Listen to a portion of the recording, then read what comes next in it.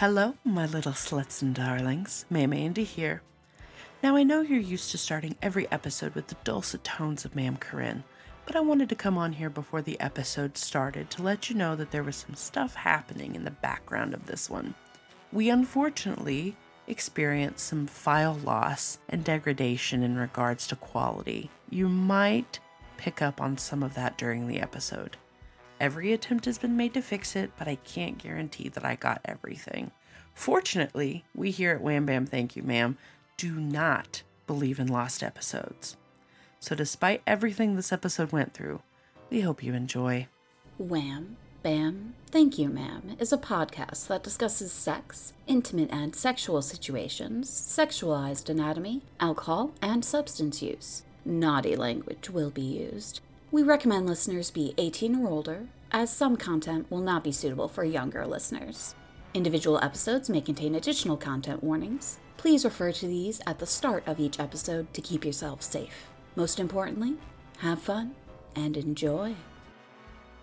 Welcome to Wham Bam Thank You Ma'am, the smuttiest, sluttiest podcast this side of literary analysis. I'm Corinne, and I'm here because I thought it was a good idea to produce this show, and I'm not really sure about that anymore, but we're still here.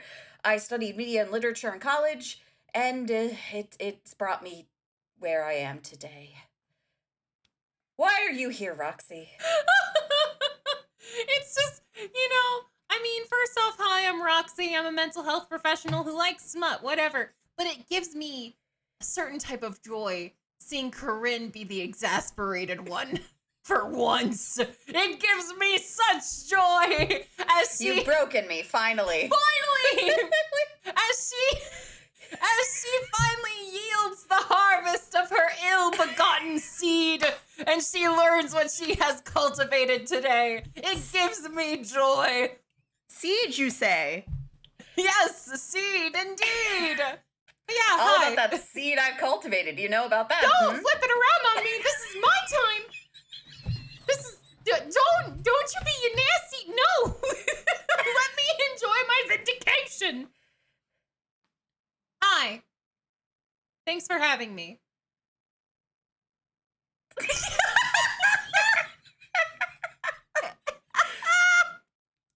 All right, Andy. Who are you? Why are you here? Hi, I'm Andy. I definitely just didn't choke on a chicken nugget laughing at Roxie. It's the way she would have wanted to go. How would you even put that on a death certificate? Died via chicken nugget. I'm Andy, also known as Super Andiness. I am here on this lovely podcast on this lovely Sunday, because I have been ingratiated into fandom culture longer than is appropriate for me to be ingratiated in fandom culture. It is concerning. Is it, though? Yeah. Is it? Yeah. It is. Speaking of, though, who else is here but a special guest, ma'am? Sweta. Hello? Why are you here? Who are you? What do you do? I know. Wow. You were starting off with the big deal questions, huh? Didn't even, ease me into it. Man. No, I'll never ease into anything. Don't I know it? Don't I know it? That's the story of our friendship, quite frankly. Yeah. No, it really was. I think we met at a party, and I was just like, we're friends now. Yeah. Which is honestly, how that should always work. I would like to be, looked at her, you know that story that roams on the internet where someone, walks in the room and they yell dibs? I would like that, but for friendship. I dibsed Sweta. I saw her at a party. I saw her first. Listen, my friend. It's called being friends with people with ADHD. Oh, don't put me 5 on minutes, blast. Within 5 minutes, I know. And then you are I will die for you. We gotta stick together. I'll die for you. I'll kill for you. The things I would do. I might even live for you, Corinne. I'm not on the job right now. I'm not on the job right now. I am not the reporter for these mandations. I am not.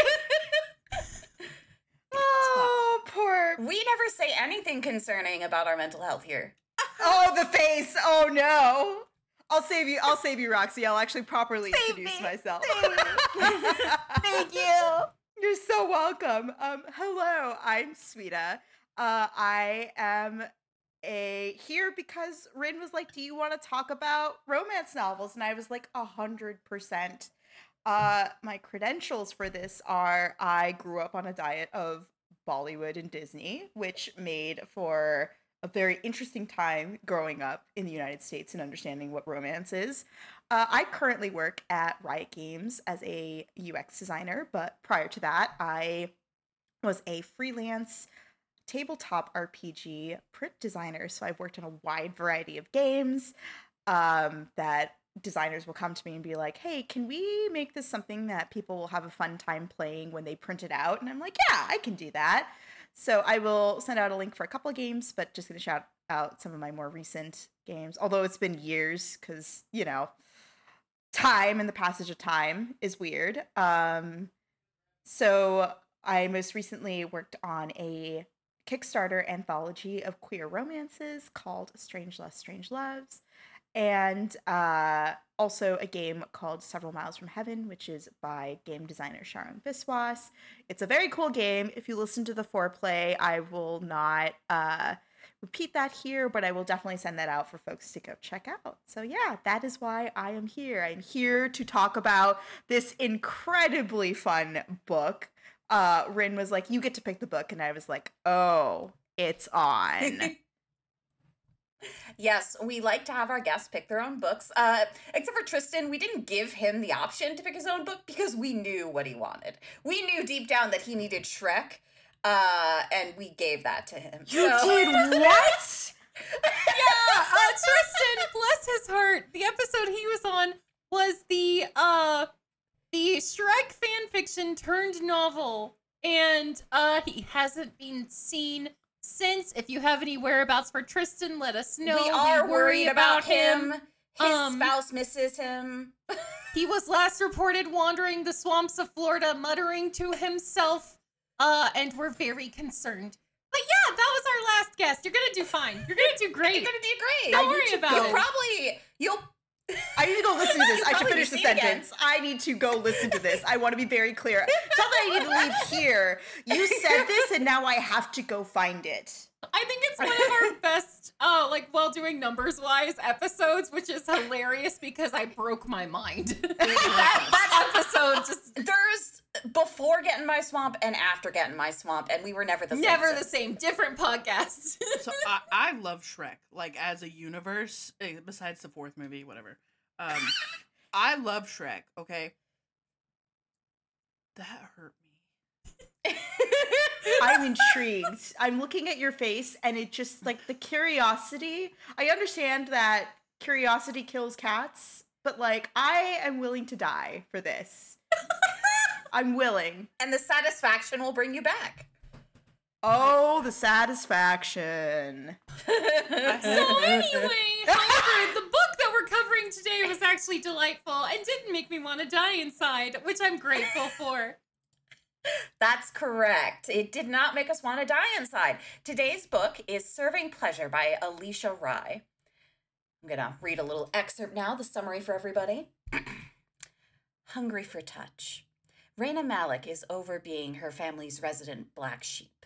She's on a mission. Ditch the casual hookups, revamp her bad girl image, and fall in love with a proper Mr. Right even her conservative mama can't find fault with. Not on the menu, the beautiful brooding Mr. Right Now who lives next door, and all the ways he whets her appetite. Starving for love, artist Micah Hale had it all: women, success, friends, and family, until his world changed in a single act of senseless violence. Now struggling to conceal his scars and get his life and career back on track, he knows he has nothing to offer a woman except his body. He's not looking for love, but he can't control his craving for the sexy bombshell voyeur he caught looking at him. Just one bite. Their attraction boils over and their defenses are stripped off along with their clothes. They promise they'll walk away if it gets too hot, but it's hard to do the right thing when being wrong feels so good. Content warnings for Serving Pleasure are as follows. Voyeurism. Oh. Gotta get some water for this. Gotta lube up for the voyeurism. We gotta lube up for it. Yeah. No, it's meant to be remote. So, like, do you need it? Okay. Lube is always good. No matter what.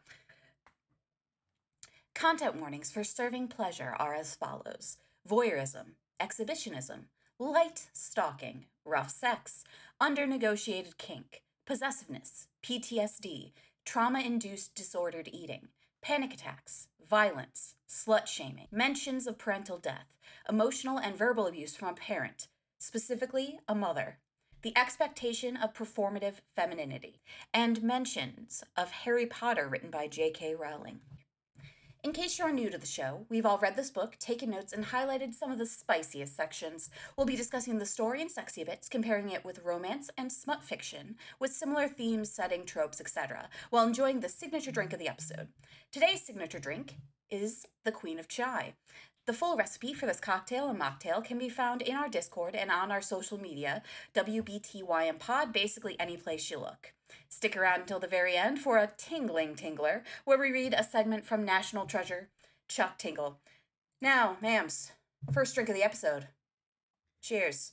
Cheers. I have to say, I love one of my favorite things about signing on to this is you were very inclusive of, like, it does not have to be alcohol. Let's find a way to make it, like, a mocktail also. So thank you so much for that consideration. That warmed the black hole where my heart was supposed to go. You're very welcome. Yeah, because I've always wanted even people who don't drink to be able to enjoy the cocktail and mocktail of the episode, which is why we do the mocktail version as well. Every drink we do, we always have a mocktail equivalent. Sometimes flavor profiles are a little bit different just because you can't nail it exactly the same way. But we're always going for the same vibe, no matter what, when we're providing both those drinks. It's something that, I wanted to make sure that not everybody drinks and not everybody has to. There's nothing wrong with not drinking. We love it's a that. Personal preference. I'm almost usually drinking the mocktail because I'm on SSRIs and they will make me crazy. Yeah. The vibe here is Sweaty Bear. You remembered? Y'all, I highly encourage you to listen to the foreplay episode before this one. The Sweaty Bear does get brought up quite frequently. Yes. It's very important that you know about the Sweaty Bear, but we can't go into it here. It's foreplay only. Foreplay only. Let's get to the down and dirty. The meat of it all. The main course. The meat and potatoes. The muffin, as it were. The muffin! Yes! So, folks, this book is absolutely delightful. This was such a fun read. But Sweta, I want to ask you, what made you choose this one? Why did you decide to bring this to the ma'ams? Yeah, it was really important to me to try to find a book with a Desi protagonist. So for folks who are unfamiliar with that term, Desi is colloquially like a term we use for folks who are from the South Asian continent, more likely or not, like folks who are from India, Pakistan, Afghanistan, Bangladesh, that whole area. The literal translation is like of the country. Fun fact. So that's why I use the term Desi. But you'll also hear me interchangeably use it with South Asian as well to make that very specific. So coming back to this, it was really important to me to try and find a protagonist who was Desi, someone who was would have like hopefully some of the same experiences that I have, because growing up, again, the diet of Disney and Bollywood on the Disney side of things, no one looked like me. There was there was Pocahontas, who was the close equivalent, but like it's more on indigenous culture. Well, as much as Disney covers that anyway. Yeah, this is fine. As accurate as Disney is about indigenous culture. God, wink. Wink. But I really wanted to try and find that, just because romance novels in particular have a very, I guess, standard set of protagonists, and so I wanted to see what I could find. And shout out to... Can I interrupt for one moment? Yeah.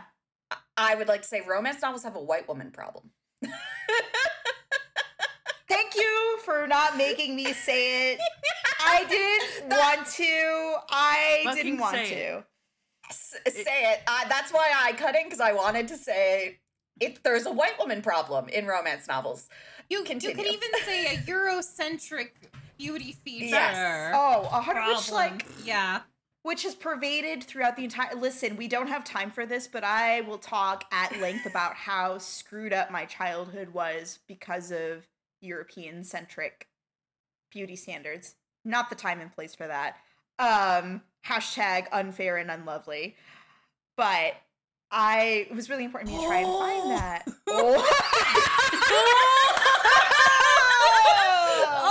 Sorry, I just... God, yeah. Yeah.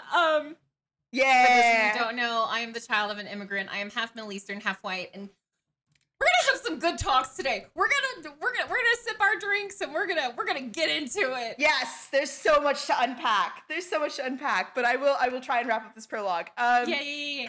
So we looked for this, and I found this novel because I was like, I needed it to be spicy, but there wasn't it was very there's the very Regency approach, which I love Regency. I am a sucker for all versions of Pride and Prejudice, but that's not the vibe we were going for. We wanted down and dirty. And I found this, and there's actually it's a series. There's a prequel to this novel, which I looked at, and I was like, I do not want to be perceived for my first time on this podcast. So we will do the sequel. And that's how we ended up with this lovely novel. And I have to say, this novel was so beautifully done. I feel like sometimes when you read a novel that sets place with different cultures, sometimes I feel like I'm going crazy, but I feel like they fetishize instead of just have real normal people. Whenever I hear the word exotic, I just cringe. I just turn into a crumpled sheet of paper, and it makes me feel gross and nasty. And this book did such a beautiful job of just a girl who falls in love with a guy and isn't fetishized and just has real, genuine, valid experiences. And just, you did a good job. You did a very good job. Thank you. It was an excellent book choice. I do want to say, basically the only time the word exotic is mentioned is when her family is talking about how they want to design their restaurant because they want white people to think it is exotic enough to be interesting. And it's more like performative culture where It you're was they're gonna, performative. This isn't who we really are, but this is what you expect of us. Yeah. You expect this of an Indian restaurant, so we're gonna do it. And there was one thing her dad said, as in a flashback, where he's like, do we put more elephants on the walls? Listen, the 5D... it's amazing. The 5D chess move of weaponizing that is just listen, that's what we have to do. In a capitalist society, you do what you gotta. And if the people want elephants to get through the door, the people want elephants. And there's a whole... Indian restaurants as a whole are very interesting to me because it's very much how do you balance the traditional flavor profiles of India and the South Asia as a whole, and also cater to the mainstream of folks who may not be very familiar and that. Yeah, it's just so fascinating to me. I was like, good for you to take that expectation and be even if this sucks, we're gonna lean into it because that's money for us. And they addressed it in a romance novel. They didn't have to. They did such a good job. Because, I feel like sometimes when we read romance novels, it's just I want to read something kind of hot. I'm feeling a little bad. I'm going to read. It's not I'm going to address complex cultural issues within this cute little story, Oh, my God. There's so much. And there's things that, they did very well, and I want to give credit to that. There's things that I also was oh no! But, the things that they did well, I was great. A+, 10 out of 10 would, want to go investigate those things more. But it is a romance novel, and I was but what if we just lore built a little bit more? Yeah, well, and there's always the romance novel trap of how much world do you build? Because some people are only there for the fucking. You're not wrong. And I love a well-built world. I love a well-built character. I'm I'm there for there to be this wonderful fleshed out story with some fucking in it. So I'm one of those people where like I want it to be built out. I want to be big and large and real and feel real. Which is why it's, a lot of the books I've brought to this podcast have been kind of weird books, but they were books that it did something. So, speaking of books doing something, we start the scene with a romance novel that, in my mind, is like if you read a romance novel backwards. We do not start with the dating. We do not start with the kisses. We start with our main protagonist watching a guy through her blinds. She is watching her neighbor. Oh, the faces in this Zoom call, folks. We set the scene. Listen, some of us are built different. We're not here to judge. We're not. Sorry. Carry on. Some of us spy on our neighbors through the blinds. You know? Some of us simply would perish. Some of us. It is hilarious. It is hilarious that it is the femme character, because usually in these books we read, the more like stalker voyeurs, the masked protagonists, you know? So it was absolutely hilarious. She's watching him through the blinds, and he's painting with his shirt off, and she's just there to watch the art. She's just only the art. Define art. Define art, Psyche. I said it. He is drawing sketches of nude people and coitus. Which, can I just say, like, from an art perspective, that's so normal. Like, they described his art, and I'm like, oh yeah, so this, he does art that, like, we all had to do in college. Like, if nude, it's like, okay. It's how you study anatomy. Yeah. I'm Yeah, drawing a naked woman right now. I knew you were drawing a naked woman right now, but I forgot, and then I was reminded. So anyway, she's watching the artwork happen, and suddenly a little different type of art starts occurring. With him, dick. Yes, as Andy so elegantly put it, he whips out his pee-pee, and she's watching, yes, his other paintbrush. He whips it out, and she's his underpants. No. She's just looking through the blinds, and she's like, "Oh, I shouldn't be doing this. I should look away." And then gets closer to the window. Yeah. She like gets down low and like peeks up through. Rita, girl, just, oh my god. Yeah, Raina is probably one of my favorite protagonists we've ever had. Her inner monologue is hilarious, y'all. She's like, oh no, this is so bad. Stares harder. She was constantly calling herself out and then being like, but I'm going to do it anyway. Very self-aware. I just want to say, and I know this is like a stated known thing, that is bad kink. Do not yeah. watch people. Do not The pass man's- go. Do not No. collect 200. No. Consensually, yes. Yeah. And later it does become consensual. Yes. And I had a different set of questions with the consensual one, but yes, we'll get to that. Yeah, I did have a different set of questions there. Mainly, there's other people on the street. Exactly! Yeah. You're gonna get caught in 4K! You're gonna get caught in 4K. Also, did you know that this book is set in somewhere Florida? Yeah. Some old snowbirds down there going on their walker, getting some sun with their chihuahua, and then they look out and they see these two masturbating across the street at each other. Oh my god. Aggressive competitive masturbation. Insane. That happens later on, folks. Buckle up. Again, yes. We'll come back to wild this. story. setting, We'll all come right? back to this.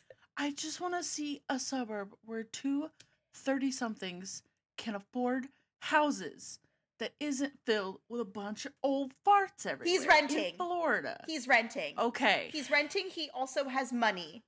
But also, yes. Yeah. Yes. Yeah. My So- generation will never own homes. Move on. Anyway. It's fine.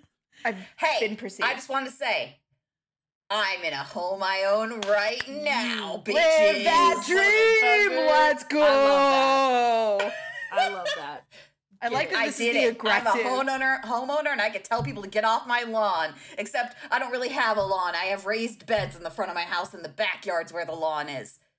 So if they're back there, they really shouldn't be back there.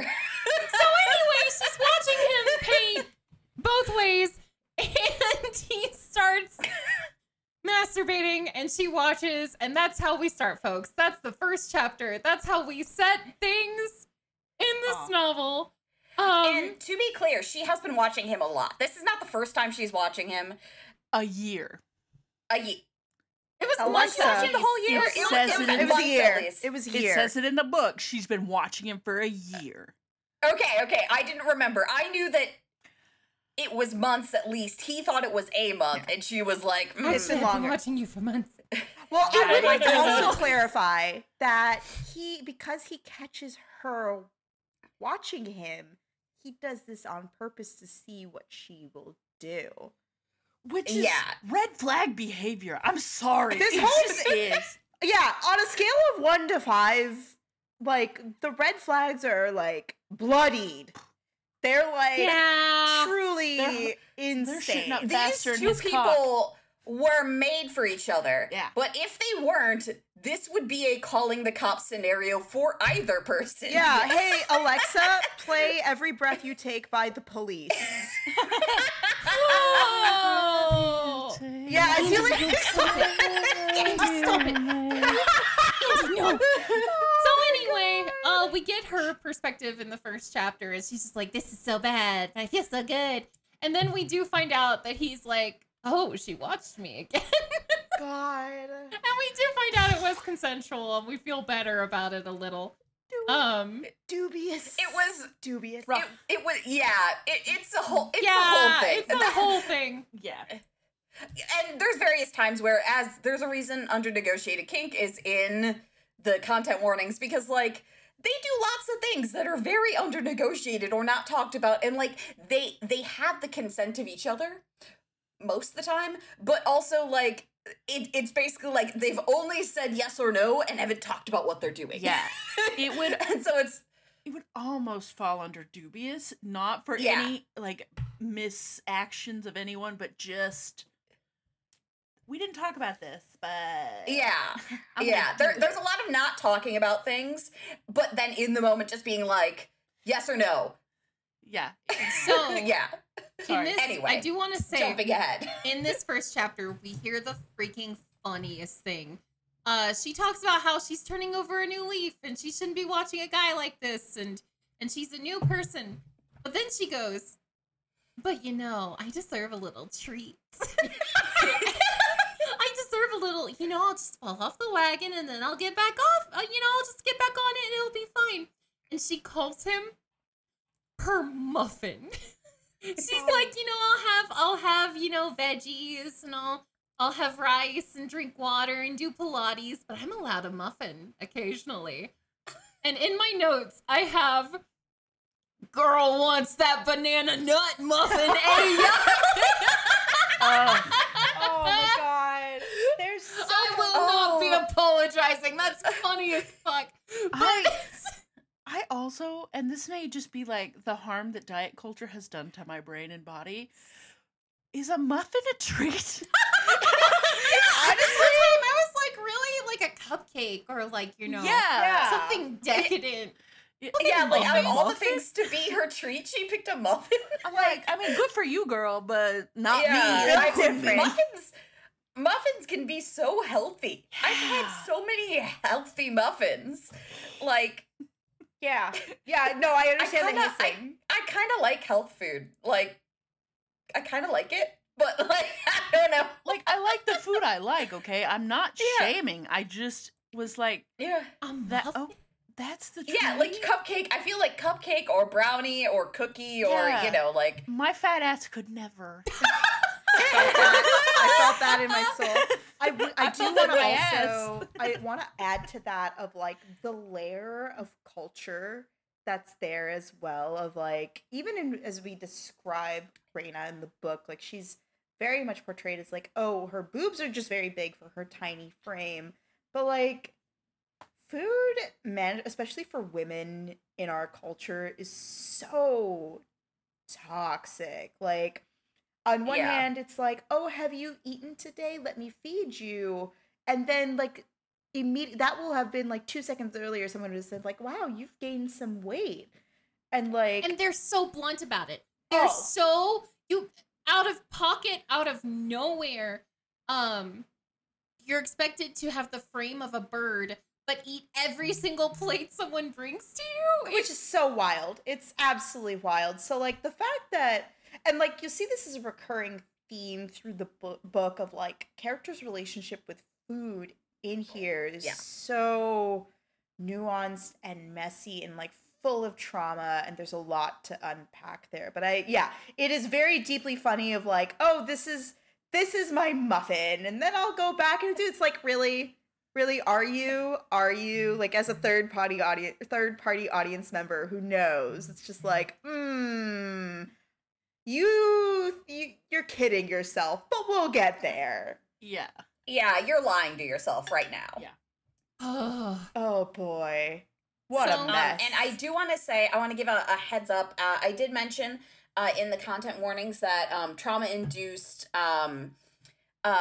disordered eating is a content warning here.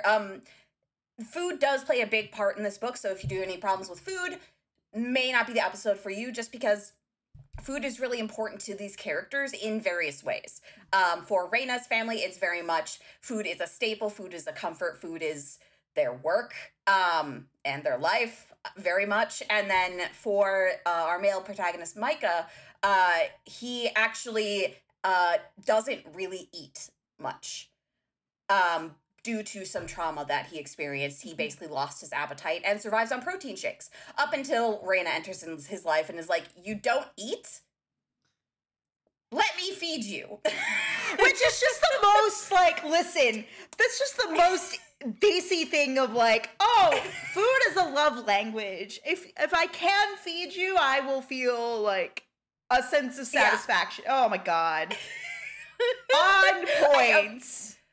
I immediately just remembered, so I won't say names, but a friend of Jess, somebody that's both Sweta and I know, I was at her parents' house, also like a Desi family, and like as soon as you walk in the door, it is like, are you hungry? Would you like food? Oh, you're leaving? Here's some food to go. And I was like, what is going on here? That's this is so much food. You will never, if you leave a South Asian home, any kind of not even like full, like you have to be rolling, food coma rolling. We consider that we have failed a little bit. We take it personally a little bit. I feel like the only reason your parents haven't shoved food at me is because I've only really been over at their place for parties. Yes. So like there's already been so much food. But I planned the party and therefore there's food for an army. Yeah, you already gave me all the food. Exactly. So your parents aren't giving me more because you already did it. You already fulfilled the obligation. Yes, 100%. 100%. So, we can get more into this later. Yes. And like, I just want to say, and I'm going to say like a no duh thing. First of all, racism is stupid. Yes. I'm not going to lie about it. I live in southern Missouri.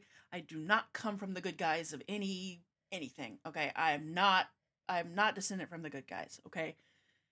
But that's so southern also. I'm sitting here like, yeah, that's just like my granny's house. She's like, the exact thing that you've described. I'm like, why were they like, oh my God, we're all so different? It's like, we are, but we aren't. Like, we should, you know what I mean? I'm sitting here like, what the There's fuck? so many cultures where food is a love language. Yeah. And It's funny I you think bring that up. Oh, go ahead. Oh no, I was just gonna say, yeah, like it is a great uniter, food being a love language for so many different cultures. Something that helped my dad a lot when because my mom is from the South. They met in Alabama. Okay. And my dad did encounter a lot of shit. You know, we don't have time for it. Alabama in the 80s was an absolute beast of a place for a young Middle Eastern guy who was dating a white woman. However, he connected with my grandparents on the white side of my family through cooking, through shared food and culture. And there are some very interesting ties because, excuse me while I pull out my psychology degrees. A lot of gesturing like, to your yes, diplomas. yes.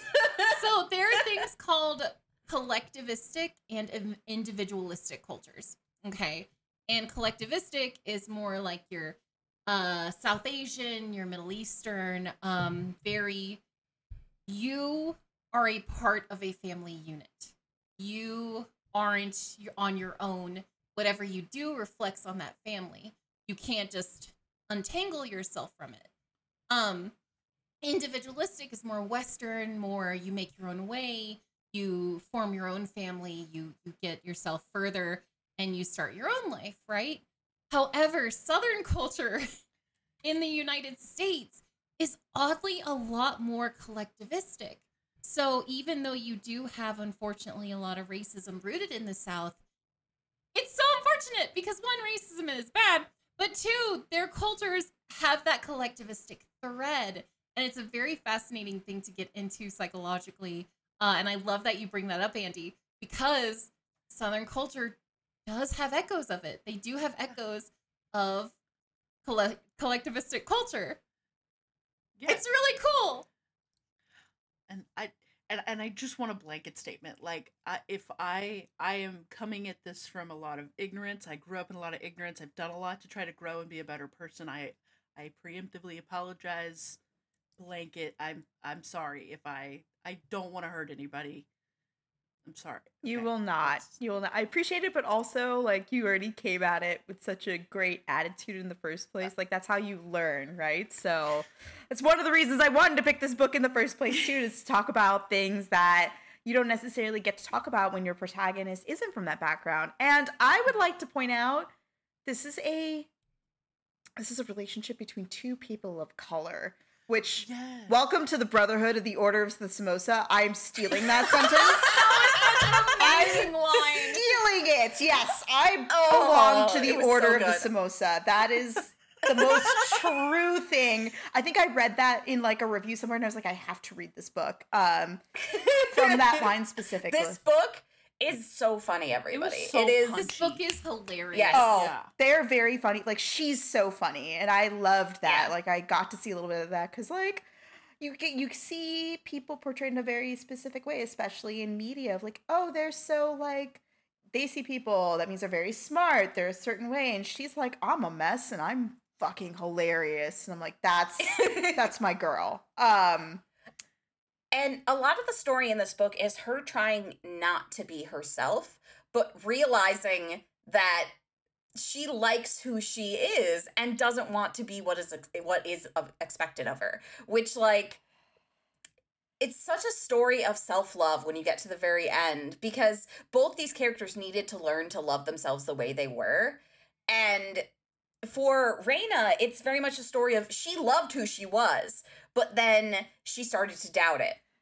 And so she backpedaled to try and impress people, to impress specifically her mother, who was always very judgmental for various reasons that I'm sure Sweta can go into more. We don't have time, but we don't have. I want to get to the spice because that is in fact what we are here for. There's a whole other podcast episode where we like dive into all of the cultural nuance of this book because like one of her sisters who's the star of the prequel of this novel is in a relationship with two white men and is like, no one can ever know for a multitude of reasons, right? So there's a lot to unpack in this book, and I think one of the reasons this novel hits so hard for me personally was that it didn't shy away from it. And that's like the value of true voice novels, right? Of like you have an author who's writing from her own experiences and really bringing that to life. And so that was another reason I wanted to pick this up, of like the struggles that especially they see women have, you know, we talked about the content warnings, and I like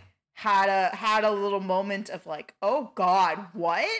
This is not just an average Tuesday in the Discord where you're talking about this. It's like, no, actually, this is not okay, and no one should ever do this to you. Oh, yeah. This is, as I said earlier, very much a book backwards. It starts with her perceiving him, and we get a little bit into the way she thinks. We learn a bit how, like Sweta said, she doesn't like who she is. She's struggling. She isn't what her family wants her to be. She's dealing with a lot. And then we cut to Micah, who is the main male protagonist and love interest.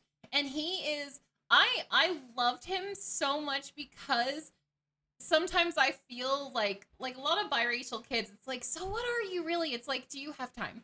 Because he is Hawaiian, but he is also Jamaican and a bit Chinese and a bit Indian. He is just a lot of background. And to be clear, his mom is Jamaican, but grew up in the UK. Yes, exactly. So he was raised in the UK, but born in Hawaii. And as someone who is Iranian Scots-Irish, you know, the amalgamations of a person you can be is not always represented. No, that's so dope. It's you know, one of my friends growing up in Atlanta, she was Ethiopian Korean, and I was like, you get me. Yeah. Everywhere you go somewhere, they're like, are you a little this? Are you a little that? But you're so pale. It's like, listen, we don't have time. But also, mind your business, David. My brother's name is David. Mind your business, David. So, Micah is a brooding asshole. He's just such a... his inner dialogue is so sarcastic and witty, and I did love him very much as a character, but he's got a stick up his butt. He needs therapy so bad. He doesn't go to his therapy. He is so mean to himself. But he very much starts to have a crush on his neighbor. And he goes out one time, sees her giving a little chaste peck to one of her dates a week she has decided to have, to be a new person and try and have a committed relationship, which I find hilarious. The date a week. God. Yeah, she was doing a date a week, and they were supposed to be people who were, like, presentable. People who she could bring home to her family. The doctors, the lawyers, it cracked me up. And she hated all of them. They were so boring. Or they would all do something, and she'd be like, wow. Listen, why would you want crusty, week-old bread when there's a muffin next door? Exactly. And as she's kissing this crusty piece of bread, she sees her muffin get in his car and drive off. She instantly ditches this guy. This is what made me love her. This is what made me... I'm sorry, I'm looking for a instantly. red flag. I instantly have her rise to the top as like main protagonists we've had. I am fully flailing because the secondhand embarrassment is just so strong. You suggested this book. Listen, buckle up, Tamper. Oh. She follows him. She gets in her car and Poorly. follows him. Yeah. Poorly. So poorly. Always have a buffer car. It's fine. She's angry at a buffer car when she gets one. Yeah, these tips to stalking. New foreplay episode. Tune in next week. If you're going to do something, do it well. Anyway, move on. That's why it's referred to as light stalking, because it's very badly done. So she follows him. And she parallel parks behind where he walks in, and she sees he's walked into an art gallery. And she thinks, oh, I saw he was drawing earlier. Does he like art? Oh, is he going to a show? And then she's like, wait, what are you doing? You can't go in there. And then she's like, fuck it, I'm gonna get my muffin. And she gets out of the car after half an hour. Still in her date dress. This very nice, like, bright red mini, dress ensemble. A dress to impress. Exactly. Or, you know, never mind. Anyway. I'm not Look at your face. She opens the door and sees that an art exhibit is going on and realizes he is the star of the show. These are all his paintings. And she thinks she's really slick about it. She's like, all right, I've popped in, got my nosy on, I'm gonna mosey out. And he bumps up against him and he's like, hello, neighbor. Sup, little mama, let me whisper in your ear. Let me whisper in your ear and tell you, I know that you know that I know. Yeah. And then she drops her glass of champagne and he catches it. He's basically Which like... was smooth, I will say. That was very smooth. There were some scenes in this book that kind of almost reminded me of a movie from Bollywood. Because, like, there's a scene later on where he's standing in the rain. And there's a scene, like, where the dropping of the champagne and then the catching it. There's very, like, little moments where it's very cinematic. And just, I would love to see this translated onto the screen. This would be a good story. Minus some of the window shopping. Anyway. He basically Sweta, I'm so sorry. It's fine. Like I said at the top of the hour, I'm built different. I would simply perish. Yes, it is very, you will get such strong secondhand embarrassment because he's like, I was wondering how long you'd be in your car before you came in here. And it's like, he knows. Oh, he knew. I had to put it down. I fully put the book down. I had to shake it off. I was like, oh my god, I cannot. And yet Raina is like, oh shit, he knows. Well, now I have to pretend like I knew he knew. Be cool. Deception. Roll for deception at disadvantage. Fucking crit. But then it makes you wonder, wait, if he knew about that. And then we find out he knew about the watching too. He knew about everything. Sweeta's like cringing upon herself. Yeah. I am turning into like a full, like if I could, I would turn into a full shrimp. For folks who do not have the pleasure of watching this with video, I am like trying to crunch myself into like the tiniest cooked shrimp I'm cooking myself in embarrassment. For her. Raina, my girl. What did you think? Did you think this would go well? What did you expect? And like, this were anything but a romance novel, 100% like a Criminal Minds episode. Absolutely. Yeah. Oh God. If this were not a romance novel, or you know what? If this were another book we had read, this would have gone very differently. Imagine this in My Cat's Guide to Online Dating. Was this This not would have gone very Cat's... differently. You mean like the guy that showed up at his house? Yeah. We read a romance novel, but then it turned out to be more of an eldritch horror novel. So, heads up if you listen to that episode. Noted. It's a really I good get book. very drunk.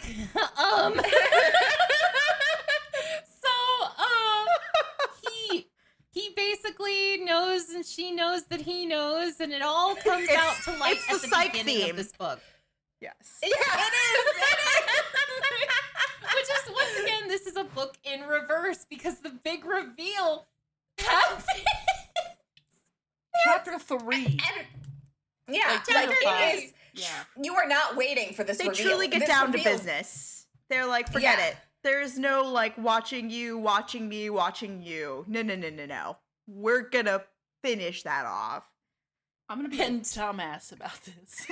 Sorry. And he says, if you want this to continue, I want you to leave and go home and take your clothes off and leave your door unlocked and wait for me, and I'll be there after the show. And he specifically wants her like light to be on and her blinds to be open, and that to be the sign for him. And she fucking does it. And The then bad he signal shows for the vagina goes up. Yeah. Jesus. The clit signal. I finally found it. Good job, Micah. Here, let me just get that in. It's fine. Yeah. And he goes to her house after the show, but then he gets nervous. Like, he's like, wait, what if this isn't really, like, cool? And so he knocks. And then she comes to the door and she's like, I thought you were just gonna walk in. And he's like, I was, but then I was like, what if that's a bad idea? There's a trope name. There's a trope name that I personally adore. Idiots to lovers. Yep. Yeah. They're pigeons. They're pigeons. They're pigeons. So, Sweta, We have call a them term, pigeons when they're idiots to that lovers. Corinne coined in our very first episode. Oh, no, you both frozen. where we covered Dragon Queens. And Maybe I it's frozen? when love interests are being very dumb and they don't know what they're doing. Oh. And Corinne called it being a pigeon. So Accurate. now, you know, because they can't find the bread. You put the bread in front of them and they're just like, oh, do I have any food in front? That's because their eyes are like on the side. Listen, pigeons were not built to be and apex this is very predators. much a pigeon story, isn't? Yeah. Which I saw a TikTok before this. Pigeons are actually beautiful, wonderful little birds, but they're pigeons. So the term is Well, stuck. and to be clear, we're not talking about homing pigeons. Oh yeah, Or these like, are your any sort of New capable York pigeon. City pigeons. We're talking about Sewer rat pigeons. city pigeons. Those unemployed pigeons. Yeah. Yeah. the pigeon that you looked at and you're like, why the aren't you? pigeons that are a drain on society. The pigeons that don't look slick like other pigeons, where like their feathers are not all ruffled. Yeah. They've been through Yeah. some shit, and Yeah. you're like, pigeon, what the fuck happened to you? What happened to you? So there are many I pigeon s- moments okay. in this book. I have a brief segue. I need to say it right now because of ADD. I saw this pigeon once when I was in Chicago that was so big that he looked like the godfather of pigeons. Like, you do remember Animaniacs where they had the godfather pigeon? It was that pigeon. I saw that pigeon in real life in Chicago just strutting around, Oh my but like really God. slow because he was way too big. And that pigeon has lived in my head for the rest, ever since I saw What's him. the song? your respects to Big Tony. You gotta give him your breadcrumbs. Well, I can tell by the way you use your walk. I'm a woman's pigeon. No time to talk. No time to talk. So anyway, on the day of my daughter's breadcrumbs. anyway, he's at her doorstep. He knocks, which is hilarious because this whole time he's been suave, mysterious painter man. And then he shows up with no shoes on and knocks. Yeah. Man is oh, so sweetie. thirsty. Man is so listen, we love a person who shows up and takes their shoes off. Man is so thirsty he didn't even have them on in the first place. He thought walks ahead. across the street without his shoes on and then gets there and is like, I should knock. See, I don't know if it's just the OCD, but I was like, he's gonna put them nasty ass feet on her bed when they're fucking. Yeah. You show up with shoes. You don't show up pre-unshoed. Yeah. Oh, Defeats the does purpose. he- Defeats Does the he show up missing a few things? They get to petting pretty hot and heavy. Do not kiss. Straight to the genitals, folks. The no underpants zone. Yeah. Yeah, the no zone, underpants I zone. believe. Yeah, Yes. yeah. Yeah. And then they realize, after getting really hot and heavy and exchanging first names, so good for them. At least they got They names. realize they don't have a condom. No. They don't. They don't.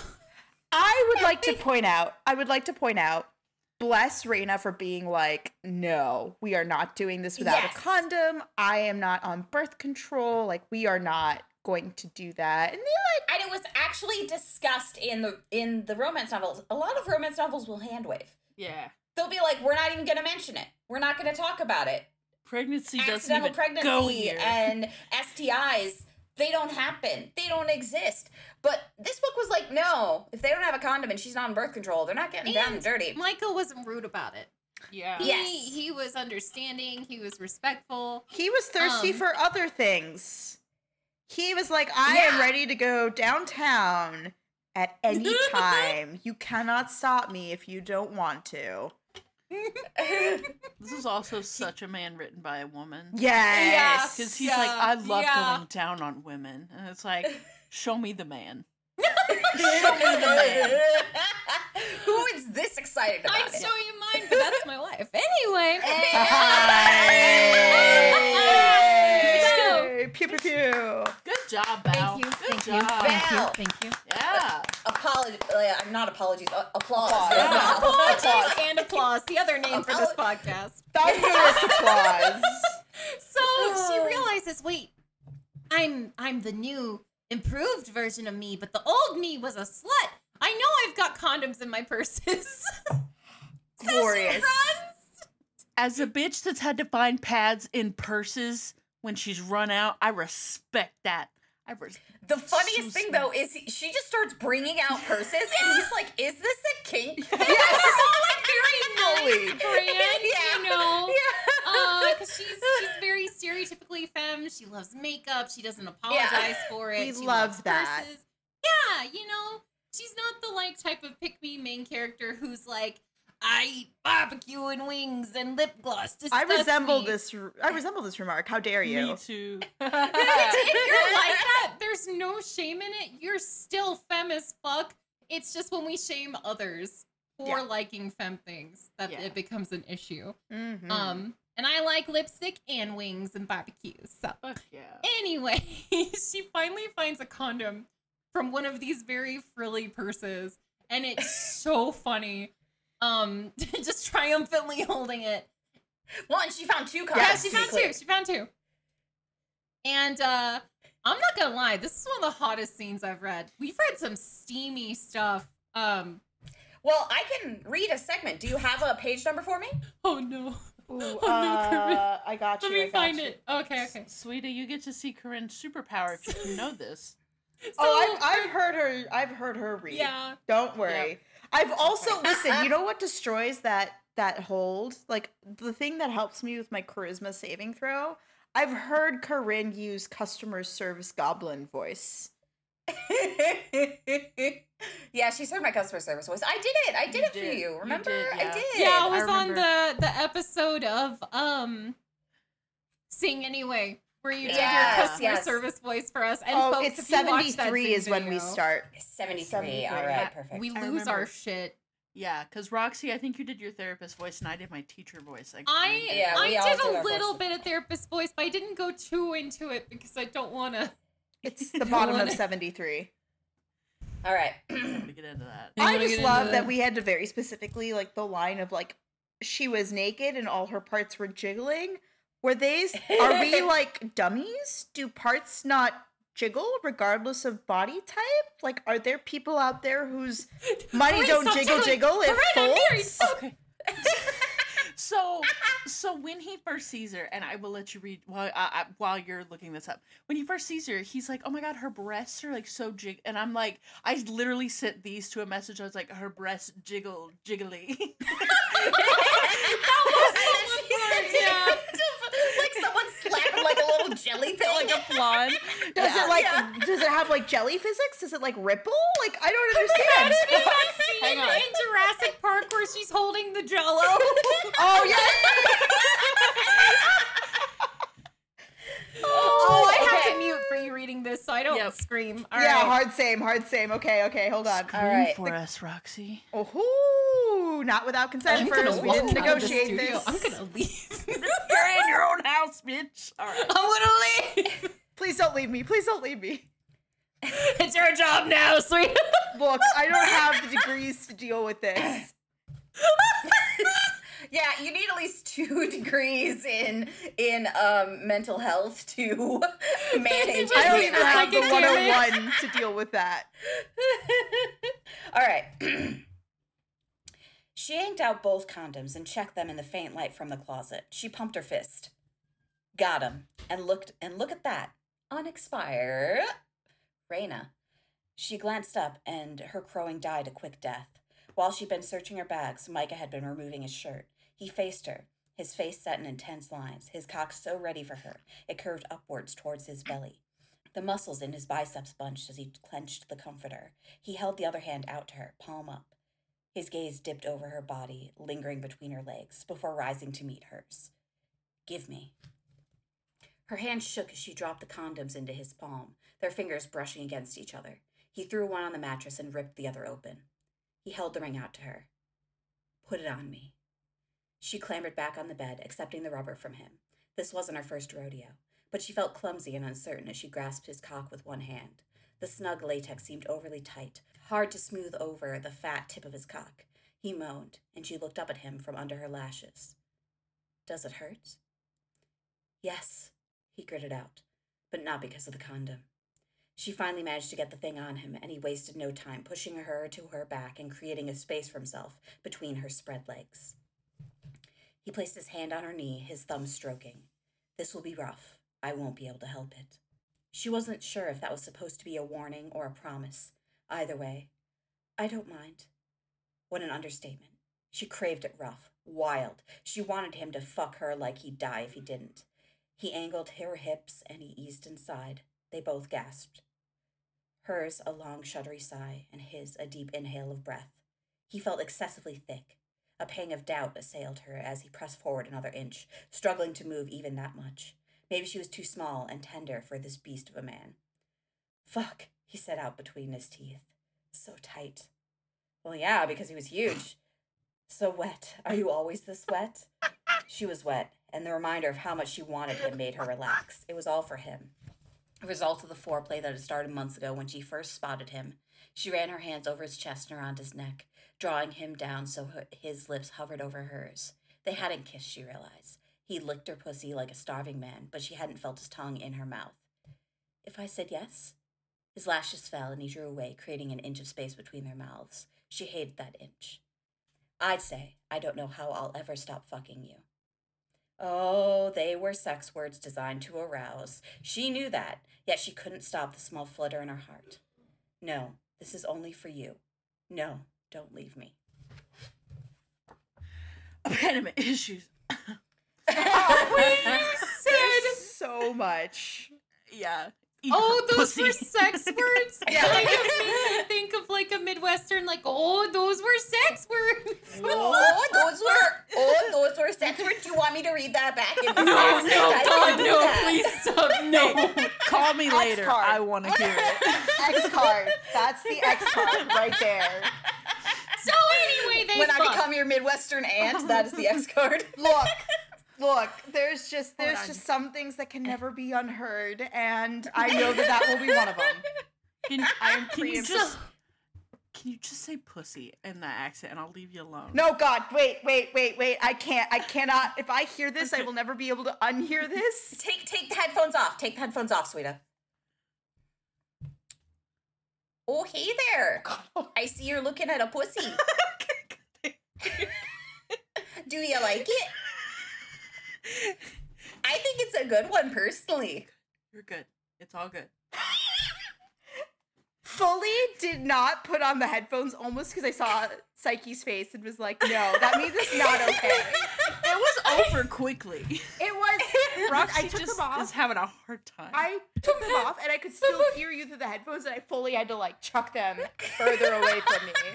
Just know this is gonna be on YouTube if you ever wanna hear the sound that just came out of our producer's mouth. You can It was revisit. a real wham bam thank you, ma'am, of my talent. It's a matter of her mail say. hole. I don't know what you just said, but I'm not gonna ask for a repeat. I'm afraid to ask. I am not a coward. I will fully admit when I'm afraid to ask. So fair. Are you afraid of me, Sweta? Yeah, a little bit. Listen, I pulled the mic closer to explain exactly how afraid I am of you. Having played in your games, having streamed with you on Roll the Roll, like we, I am a terrifying being, and everybody loves me.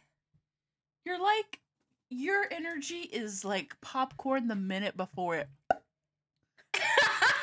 And like holding it in your hand. That's your energy. Like you don't know when it's going to happen, but you know it's coming.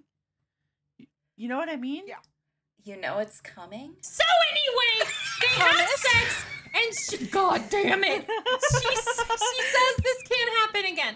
You're my muffin. I ate you. Okay, goodbye. And he's like, good for me. I'm not looking for anything. So fast forward. Before we get into the fast forwarding, I have to call it out. I have to.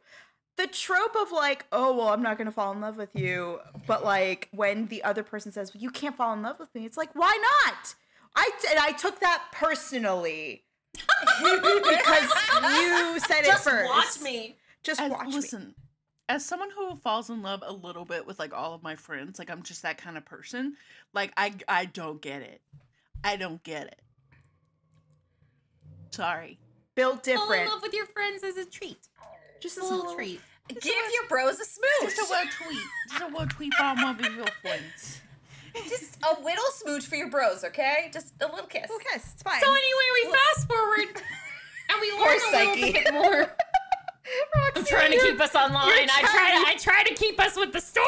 It's weird that I'm the producer and yet she's the one trying to keep We us have on track. You're we the have one so who many gets squirrels. me here on time. I do get you here. And I get a lot of people other places. Ew. Say less. So we learn about her family a little bit at the restaurant, and it's really cool, kind of like slice of life restaurant time. You know, it's a delightful book. I loved reading her interactions with the fellow staff. I have to interject. The life of me, one of my complaints about this book is she's so aggressively generically Indian. She's generically Indian. And like I get it. But I feel like I've been blessed by media so recently that like leans into the very specific subculture that a person is from. So like we talk about Polan Poli, which is a traditionally South Indian dish, but her last name is Malik, which is not South Indian at all. And I was just like, I was thinking Malik is such like a very non-specific name. Even I know that. I was like, Malik, that is so... it's like Smith or like Yeah, it's like Green Smith. or like something very like... Or win. Yeah. Something so passively facey that I was like, I wish my one complaint is like if you had picked, like if you just leaned into being South Indian. Because like even within the diaspora, there's just so much nuance specific to your subculture. Like I, as someone who is from the east side of India, so my family's from a state called Odisha, which is like right by Kolkata. And that's very different from like Mumbai in South India, and like up north to like Delhi and like that northern region. So typically when we think about Indian food, you're thinking about North Indian cuisine. So like it was just, sorry, I had to get that out there because it was one of those things that I was like, I wanted it and I had hoped for it and I didn't get it and I was a little sad. Anyway. It was like you were reading a book where it was like John Smith worked at his cheeseburger joint wearing his cowboy hat. And he made one specific dish that was very Texan, but his name is John Smith and we know nothing else. Truly just like, yeah. Anyway, I'm sorry. I didn't mean to derail us. Please No, continue. that is so valid. No. Don't apologize.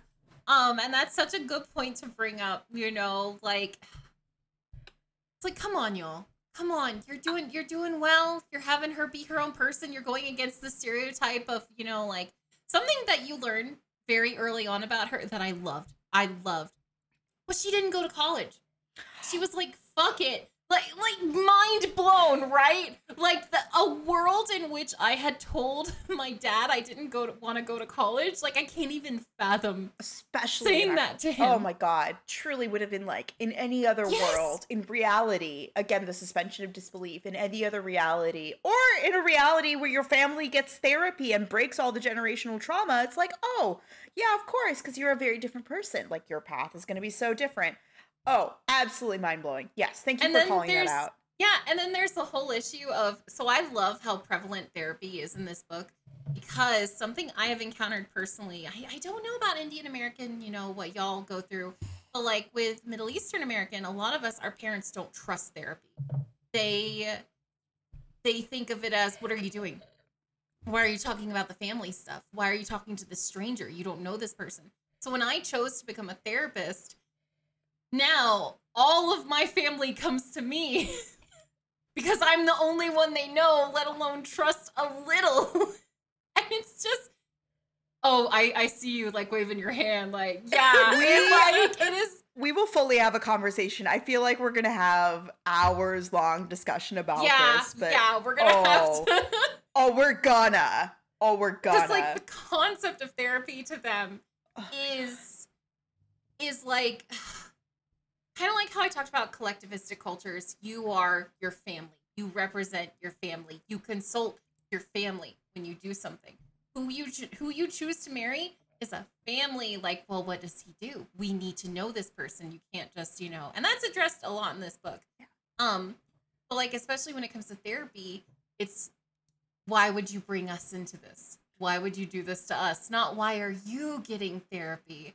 It's why are you doing this to me? It's a whole other episode. It's a whole other episode. I will briefly sprinkle in, this is something I've even experienced in my family on both sides, interestingly enough. So there are massive family secrets on both sides of my family, because the Italian side is very much of the viewpoint of like, these are our secrets, don't air them. And then my mom's side, my mom is from Kentucky, or like her family is from Kentucky. And so it's very much the Southern, like, we keep our secrets. We're not telling them to other people. And so it's two groups of people who don't want to talk to therapists ever. And so it's only my generation, like my cousins and I, who are like, no, but therapy's good though. We are not your therapists. Please stop using us as therapists. We are not your therapists. We are your children, and or, so on and so forth. And you can get even further into it between what is actual emotional narcissistic abuse versus cultural norms of how families interact, and then having to break that down and having to come to terms and heal your own generational trauma when other people are saying this is how we've always done it, which is a whole other... Sweta, I'm so sorry. I see your face. I'm so sorry. I will say, in my family, there's this whole thing with my dad's side of the family of the firstborn son being hella important, can do no wrong, but is expected to lead the family. It is this whole thing where if the first child is a daughter, they don't matter. It is the firstborn son, because the son is the one expected to carry on the family name and do everything. So, like, the firstborn son can get away with anything. They can do whatever they want as long as they act as a respectable son. Like, as long as they do the son things that they're supposed to do, anything else, totally fine. I had so many problems growing up because my older brother and my younger brother got away with everything. And yet I was the one who was expected to be responsible. And I'm like, yeah, why am I any different? For folks who showed up wanting a podcast episode about spicy literature, I apologize. We turned this into... It's all about family. Oh, God. Oh, no. Don't Vin Diesel this. Don't Vin Diesel this.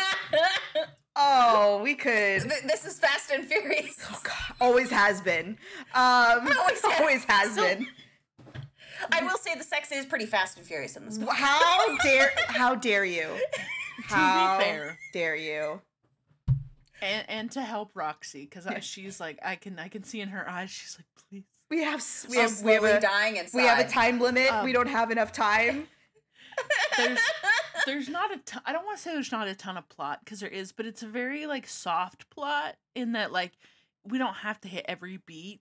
Like literally we can talk about the first time they have sex, they continue having mind-blowing sex, and then the ending. That's kind of... A lot of the plot that occurs is character development on the whole. Like, there's not a whole lot going on outside of the character development. We have things happening. Because while this romance is occurring, Raina's family is opening up a second location.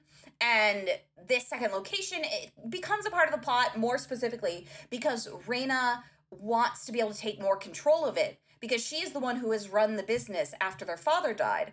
And she knows more about the market that they're moving into at the second location, but she doesn't feel that her family sees her for who she is and that she knows what she's talking about, because she's always been just seen as flighty Raina or provocative Raina or Raina who is great with the customers but isn't great with the business. but she knows what she's talking about. She's done her homework. And that is kind of the other side plot that's going on here. And then we have the side plot of Micah and basically his recovery, his growth, him needing to realize that he should go to therapy, that he is still incredibly traumatized by what happened to him, which we haven't actually covered yet. Oh my God. Because it is kind of a late reveal. But so spoilers ahead, spoiler. So- Micah, do you want to go? No, Roxie? go ahead. Okay, so Micah has a lot of hangups about making sure Raina isn't dating anyone else when they're dating. Or not dating, fucking specifically. They are not dating, but he doesn't want her with anyone else. He doesn't like being seen without his shirt off if the lights are on. He is very... he has a very sparse house. He's recently moved from the UK to Florida to be away from his family. And all of these things, you're not really sure how they connect until you get a little bit more backstory. Because what happened to Micah is he had a friend who was one of his models. They had never slept together. They were not romantically involved. However, this friend had a jealous and violent boyfriend who, when she was modeling for him as a nude model, came and attacked Micah, leaving him for dead. This this boyfriend kidnapped his friend, left Micah for dead, and the only reason Micah survived is because his friend was able to escape and call the police and get help to Micah, because he had been stabbed multiple times in the back as well as had his face cut. And he dwells on it a lot, that it feels so dumb now, like he feels ridiculous, but the thing that upset him the most in that moment was that his face got fucked up, because he had a charmed life up until that point, and suddenly he knew he would never look the same, and that's like as he's dying. If I can interject here, and Yes, you can. gonna be a little heavy, and I apologize.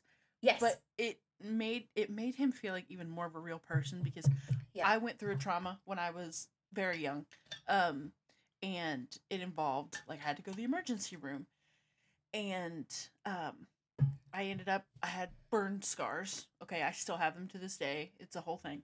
But I was so pissed, and all I could think about was the fact that I was wearing my granny shirt and they cut it off of me, and I was like, that's not my shirt. Why did you cut my shirt? And it's just funny, the things that, like, you get, like, the things you fixate on when you're in that traumatic, that traumatic scenario. and it just felt very real. Yeah, it is so real, especially, and I'm sure Roxie can speak to this more, the way that when you're in that traumatic situation, the brain kind of fixates on something trivial because it's what you can fixate on that isn't the horrible thing happening. So, with this book, I do feel she did an amazing job portraying PTSD in a character. She did an amazing job. I feel like we don't often talk about how the simple joys, the normal things that someone will go through suddenly become kind of tainted. And so we learn a little bit more about Raina, and he actually decides to find her at her restaurant, and he propositions her with, as Corinne said earlier, I want you to be my model. Let me draw you. Let's screw around. I have a condition. Don't date anyone while we're doing this. And she agrees. And the reason she discovers his food aversion and his bare living quarters is because she heads over for this drawing session, because he wants her to be his muse. And she brings him cinnamon rolls. She just brings him a nice little treat, and he realizes, because he only really eats protein shakes, he realizes, when's the last time I did this? When's the last time I actually sat down and ate this? And we don't have time to go into this, but something I am finding very frustrating and exhausting to navigate as a mental health professional is I feel like the only mental illness allowed for men is PTSD, because it's seen as a masculine mental illness.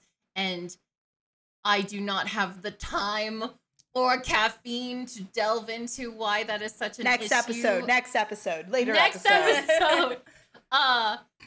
On how sometimes we get these mental illnesses gendered and like, oh, the tough guy can have PTSD because he went through it, and you know he can't have anxiety because that's not masculine. When come on, y'all, anyone can have this. But I will say, she does a very good job portraying it, and it's not her fault. This is a very common trope among male love interests who do have some kind of mental health issue to overcome. And so they start up this One thing I want to add. Sorry. Oh, go ahead. There's something really beautiful about the parallels between Micah and Raina. Of they both have in their heads this image of who they should be, and it's different in that Raina's like, oh, I have to be new Raina, who is this very specific way, and for Micah, it's like, oh, I have to go back to the old Micah and not really be this new Micah. But the way that they navigate it with like with the two of them together and then as individuals is so fascinating, that like they're on these parallel tracks. And like, as even though we start out with this like sentence of like maybe we bring out the wrong in each other, but it's just so interesting of like the introspection that they both have because they've had this interaction with the other person on that journey that maybe helps them in the very end. Is just very, very well rendered.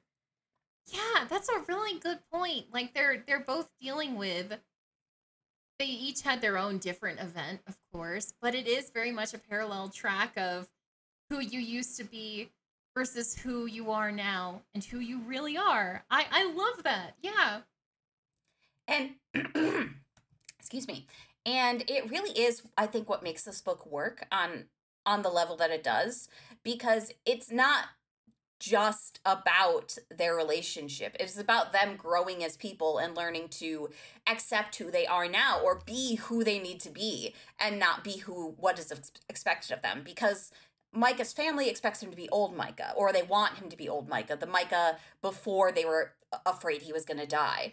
And Raina's parents want her to be, or Raina's mom specifically, wants her to be a good daughter. A better daughter. A better, more feminine. They want her to be like her sisters. Less wild. Like they want her to be this idealized version of herself that isn't her at all. I do want to challenge something a little bit though. I don't think Micah's parents want him to be his old self. I think they recognize that he has gone through something and they're like trying to form this connection. I almost think Micah puts himself in that cage of, I have to be old Micah eventually. And then the people around him are like, no, we have moved on. Yeah, very fair.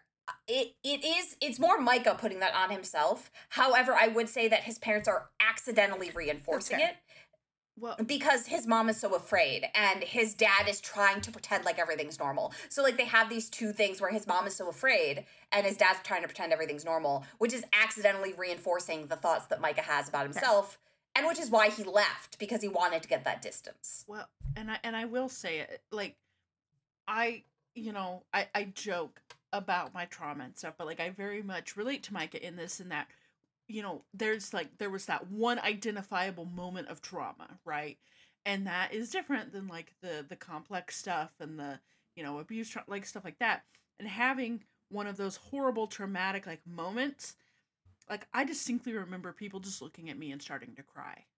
Like I remember, and you, even as a child and even as like a 20-something, like you are like, okay, I have to be something or someone where people won't look at me and just think of all the bad, right? And so he is putting that pressure on himself, and his parents are accidentally like trying to navigate that. But I know with my parents there was very much that realization of, oh my God, we can't protect our children from everything, and that's hard. That's a hard lesson for parents. And I love that you bring that up, because he says that the reason he moved away from England and he left his friends and his family to start over is because he was tired of people looking at him different. I love that you brought that up. And one of the things he says that he absolutely adores about Raina, she doesn't look at him like that. Mm-mm. She doesn't look at him with pity. She looks at him like he's himself. And that was a very beautiful and deep thing to hear from a trauma survivor, you know, and it's something that resonated with you as well. So obviously she did a good job writing this, you know. And I will say that I do really relate to that as well, because I'm another person who had a moment in my childhood where my parents thought I could die. I had various back surgeries. I had complications from back surgeries. I had a staph infection on my spine. Like, I had a lot of shit happen before the age of 16 that instead of being one specific moment, it was kind of a drawn out series of events where my parents thought I could die between the ages of 13 and 16, and they just kind of had to accept that. And it definitely messed with our relationship. And like, I have really great life insurance now because of it, but the fact that they had to take out all these extra, they took out all these extra life insurance policies on me because they're like, she might die. Now, folks, she could. if you want to hear a really good breakdown into something similar to this, we cover this in our episode on Second Chance, where we talk about the dynamics shifting between a parent and their child after a traumatic event occurs. And yeah, Corinne, that's a very good point of how those dynamics shift and change, and you're looked at like you're breakable, you know? And you lose your sense of, you lose your own sense of being invincible after something like that happens. Yeah. And I think that is very much something that Micah is going through here, is he knows he's not invincible, and so does everybody else. And his mom especially realizes it, which is a very hard thing. And she kind of forms an anxious attachment in that she constantly calls him, and is afraid he's dead if she doesn't hear from him. Yeah. Which is very normal. I slept on the couch for a year so that my parents could come make sure I was okay. Mm-hmm. Yeah. Even after I was out of the trauma. But I definitely don't want to talk over anyone. Booby, penis, cock balls. Amen. Amen, sister. Booby, penis, indeed. I'm getting booby penis. Yes, the, rocking heavy everywhere. Out of here. We definitely, there's a lot. We need to talk about more boobs and penises. The big naturals I'm of about trauma. to whip them out. Okay, all right, we're moving on in the story. So they pull up this, little contract of fucking happy time and painting time, and she's like, as long as you don't paint my face, and he's like, all right, bet.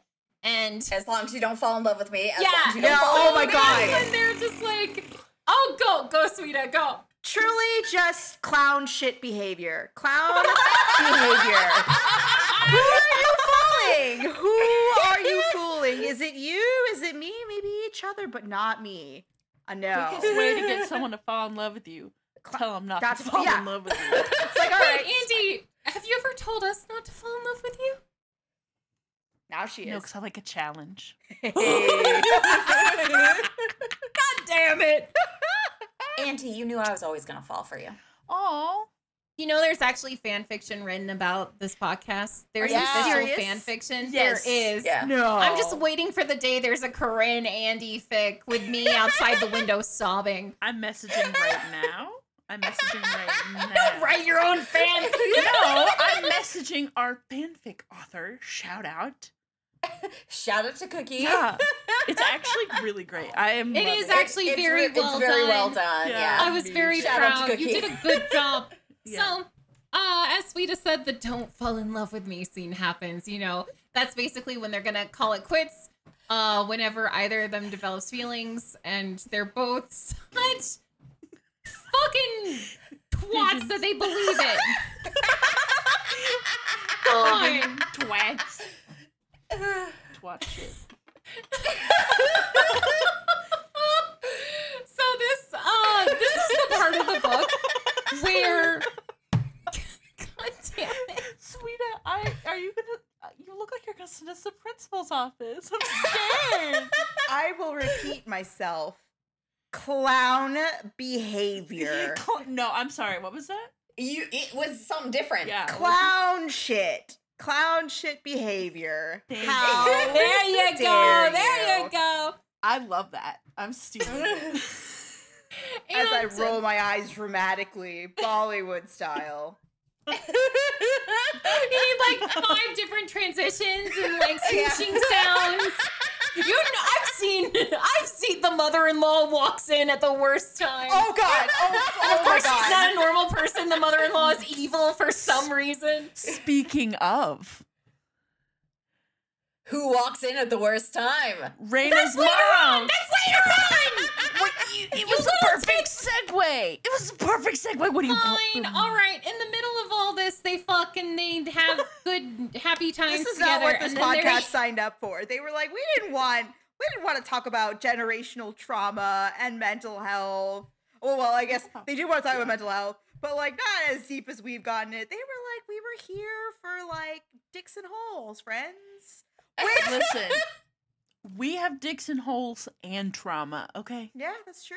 Also, We're a not, package. We are a multi-purpose podcast. also not dicks and holes, which I fully like. I have never. I was like, okay, this is going well. This is going well. Like cold ice bucket of water for one scene that I was like, oh. No, absolutely the fuck not. But we will get there. We will get there, I think. Oh no, we're over time. We'll see. So, We're as gonna they push said, Raina's mother, who is constantly on her case, and she very much is like, oh, you're turning over a new leaf. Oh, you're not going to be our wild child anymore. Opens the door, has a key. I would never give my family a key. Do you know how long God, I fought? why? Do you know how long I fought? My parents like, what do you mean you will not give us a key? I was like, I am a grown woman. I'm in my 30s. Absolutely not. And they could not fathom it. And I was like, this, for reasons like this. Not that like any of that is happening in my life, but it could. And when it does, I don't need that possibility. I fully will. You don't need the possibility of your mom walking in. Which happens. Her mom opens the door. Oh, I thought you things meant have that been- happens to you. And I fully was like, Roxie, I'm so sorry. Oh, you meant in the book. Oh, no, I don't give keys out. Listen. No, and she states away. She's fine. Listen. Mama Starshine's not walking into anything. Well, she's the white parent, you know? But my dad would. He doesn't get a key. It's, oh my God, truly. Anyway, different conversation. Yeah. Different podcast. Imagine the like Bollywood dramatic sounds, glass breaking. The Her mom transitions. opens the door, the transitions, you know. And what does she see? But her daughter and Micah, who she's never met before. This is not one of the boys she's been recommending or setting her up on dates. This isn't a lawyer or a doctor or a man from a nice family. This is someone she doesn't know. Sees This is a scruffy artist. long-haired artist, and her boobies are out. Yeah. Her trying to adjust her Not the dress. mom, but the main protagonist's boobies. Well, that's a different novel entirely. Nope. And this is what killed me. She says, "Who's this?" You lie. You say you've been dating for years and you just don't know it. She goes, "Oh, this is my neighbor." The truly, like, the critical failure of deception. Yeah. Nat 1. Yeah, like, this entire scene could have been handled so much better by Raina, but I love that it was so bad. That Raina just, like... I Oh. think this is very unrealistic. Fully, we have spent years being like, no, we're prepared for shit like this. Like you said, of like, we know exactly what to say. You're gonna play along. I have it cold with my friends. Shout out to my friends. And if somehow my parents are listening to this, oh God, we're never speaking about this ever again. You've never heard this, sweetest parents. Yes, you've never heard this. But like, I have it down cold with my friends of like, in this scenario, this is the name of the game. If you say this, they will believe you. There's a literal hierarchy of people my parents will believe if they say something. And I have my story straight with all of them. You have alibis. You have the hierarchy. I feel like no one can lie quite as well as children of immigrants. No one can lie as well. I knew a girl who had a different apartment. She was living with her boyfriend at his apartment. Had an apartment. She said you do what you gotta do. Listen. and she's Korean. I'm not gonna say your name. I'm not gonna out you. But God, that was a good move, girl. You don't gotta get ready if you stay ready. And we stay ready because immigrant parents will pop up whenever they want. Whenever they want. Case in point, this book. It's not that unrealistic. Like you said, the unrealistic thing is she didn't have a better lie. Well, and I think that very much comes down to Raina's character because this entire time she's been trying to be, she's been learning how to be the good daughter. She was always bad at it before. And she wasn't used to hiding it. And then she was trying to hide it and realized she didn't know how. Whereas her other sister, who was actively hiding a relationship with two men, listen, she had her story down. Listen, this comes back down to a point I don't think we made of like, Raina said something in her, like, that's her truth, right? She was like, I want happiness. I want to be happy like babies, like her older sister, her younger sister, the one who's in the prequel. I want that happiness. I don't want like the empty flings anymore. I want something real. But when she said it, her mom took it and put it in her vision of the world, which I'm sorry if this gets too real for folks, but that is very much a reality for a lot of immigrant, especially South Asian, like DC kids. Like especially once you hit the 30s, it's like a crisis. It is. I am the Hindu patriarchy's nightmare. I am a single woman who makes a ton of money and has zero interest in becoming someone's wife or mother only because my identity would get erased. And I just want to make great video games. I am a nightmare.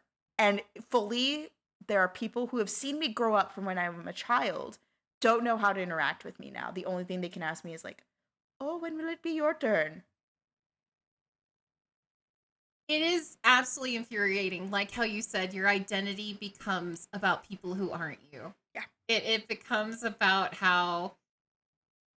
what purpose you serve. And it's not so much as, are you happy versus are you making the family happy? Exactly. And Raina's mom. And that's actually a story told with the other sister, who is with, I believe, a doctor. Oh yeah. Yes. Did you mean the soggy wet roti that everybody hates? Yes. Yes. Rahul? The doctor. Yeah. That all the sisters hate because he makes their sister disappear. She becomes a different person with him and not a person that is happy. I am ready. I'm ready for the sequel. I'm ready. Yeah. I'm ready. No spoilers. Suffice to say, that sister does dump the doctor and is so afraid to tell the mom because he was the perfect, in quotations, husband, but he made her disappear. And so her sisters were so happy when they found out. But yeah, this is a little bit into the family dynamics. I highly recommend you reading this book. Unfortunately, we can't go into it super in depth, but it is so fascinating to read, and I love her sisters as characters. They were very well written, and it is always fascinating to see which child decides to, go along with the golden child, do everything the parents ask of, which child embraces the scapegoat role of just being the fuck up constantly. It is very well done. It's a very good dynamic.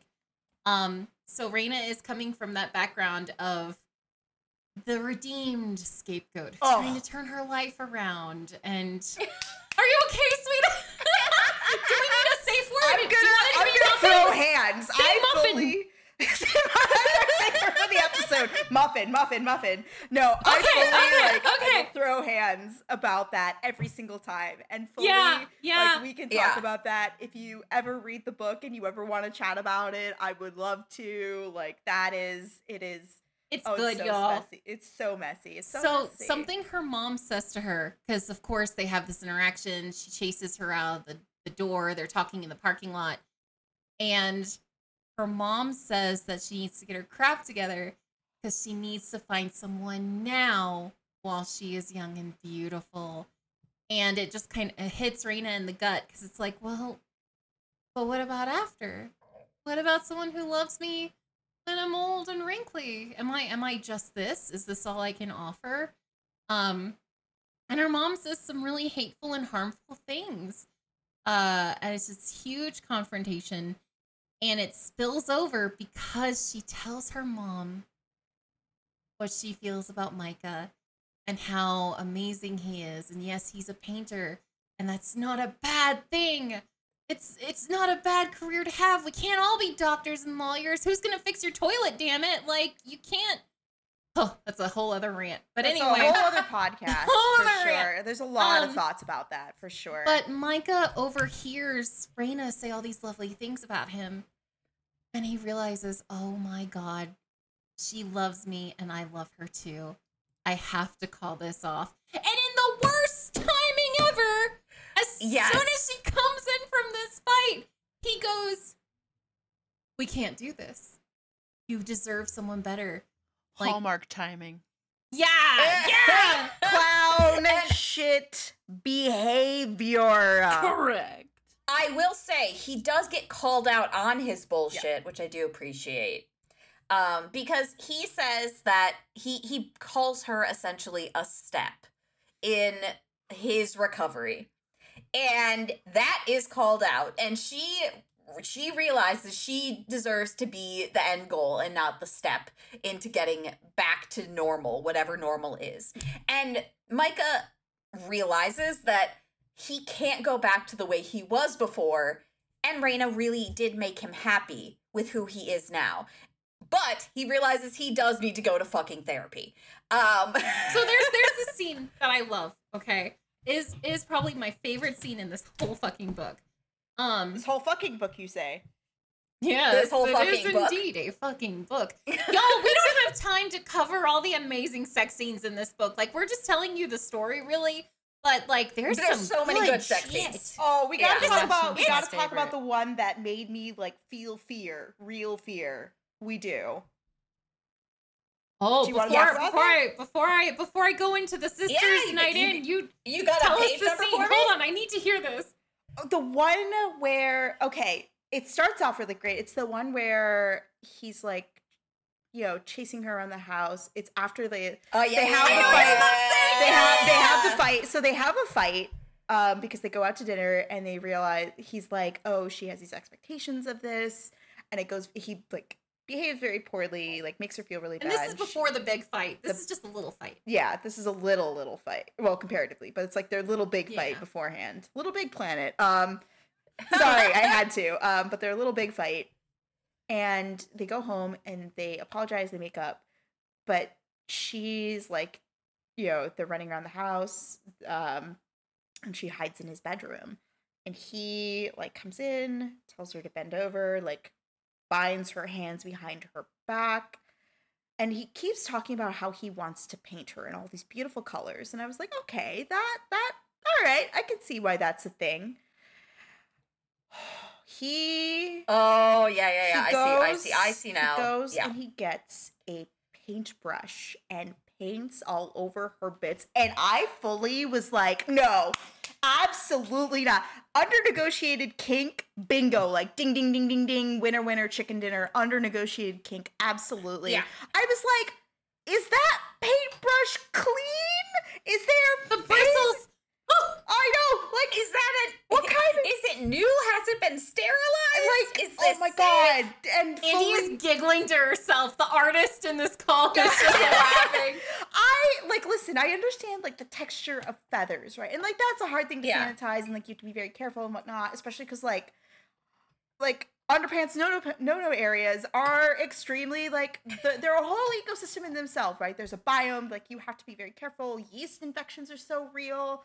I was like, oh my god, like first of all, like is that the same texture? Is it like super bristly? Like ow, first of all, ow. Second of all, oh, just the lack of it was going so well until it didn't, and I was like, I am fully out of this. I cannot. Oh my god. Oh no. I think Andy has something to say. Okay. So give me just a second. I think what you're picturing is something like this. That's a very rough brush. exactly what I was picturing. So for folks who This- cannot see this, it is like a wide paintbrush with like very like thick bristles. Like it has like that very like almost hay-like texture of a broom. Yeah. And Andy is currently pulling out all different kinds of brushes to like make a point. Listen, alt text is super important. Accessibility. We gotta describe the things. Yes.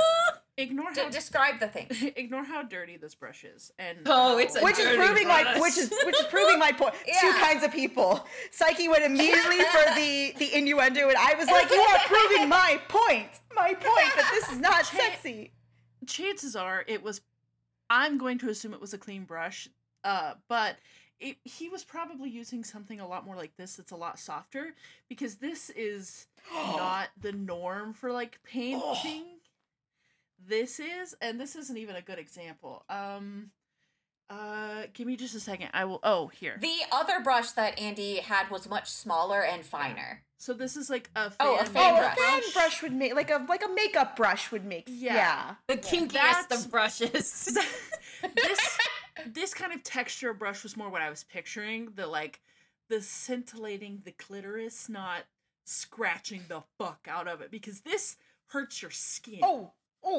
After a minute, you know what I mean? Like, this is actually pretty soft because I beat the shit out of it, but like, yes, I pictured something a lot more like this, but I can understand where this would come to people's brains. See, and I had the worry that there was gonna be some insertion occurring during that scene. I was like, uh-oh. Yep. knock, Where'd I knock, go with- knocking on.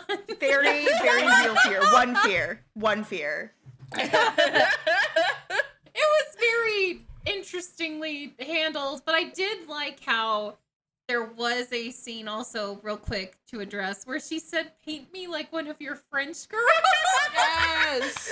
And he was like, I've never painted a French girl. And she's like, "No, it's a joke." There's very witty moments in this book. I highly recommend y'all read it. Oh, Yeah. we should also But put in a content warning for mentions of a fandom made by a person I personally don't care about. Yeah. Ah, yes. I forgot. Here, let me say that in my content warning voice. The expectation of performative femininity and mentions of Harry Potter written by J.K. Rowling. Turfs get shit on. Yes. Yeah. Oh, Way turfs. yes, Mark we hate down turfs. where this was, Corinne, in your recording, so I can find it. This is that was probably at around A minute 40 140 something. Okay. Yeah, an hour 47? 47. Yeah, 147.35 is what or like 147-ish is where I have it. Sorry, I'm being a naughty ma'am and working on my notes right now. That is all Totally right. fine. Totally fine. Whenever you're ready, Corinne, I'll get into the girls' night out, which I love. Yes. Oh my god. Bless. All right, there. I just sent it. All right. Okay. So, the big fight happens. Her mom crushes her spirit even more in the driveway, and she decides to not go to work. I would like to say that for some of us that's an average Tuesday. Yeah. Yeah. Yeah. Sorry. Can we get a high five for everybody whose mother crushes their spirits in the driveway? 4 out of 4. Oh no. 4 out of 4, the whole podcast. Right. Well, it's not my mom, it's my dad. My mom's actually Okay. we're cool. Okay, high five for everyone whose parents destroys your morale on a Tuesday in the parking lot. Listen, I'm currently going through my third cycle of disownment, all right? So I get a little bit of peace right now. You're what? Oh, I have been disowned several times, and it's always very funny after the first time. Yeah, first time I got disowned was because of the wedding venue I chose and how it didn't look expensive enough. There's a whole Middle Eastern side of this discussion where I don't know if you have to go through like if things look expensive versus if We they gotta are. talk. Okay. We gotta talk. We gotta talk.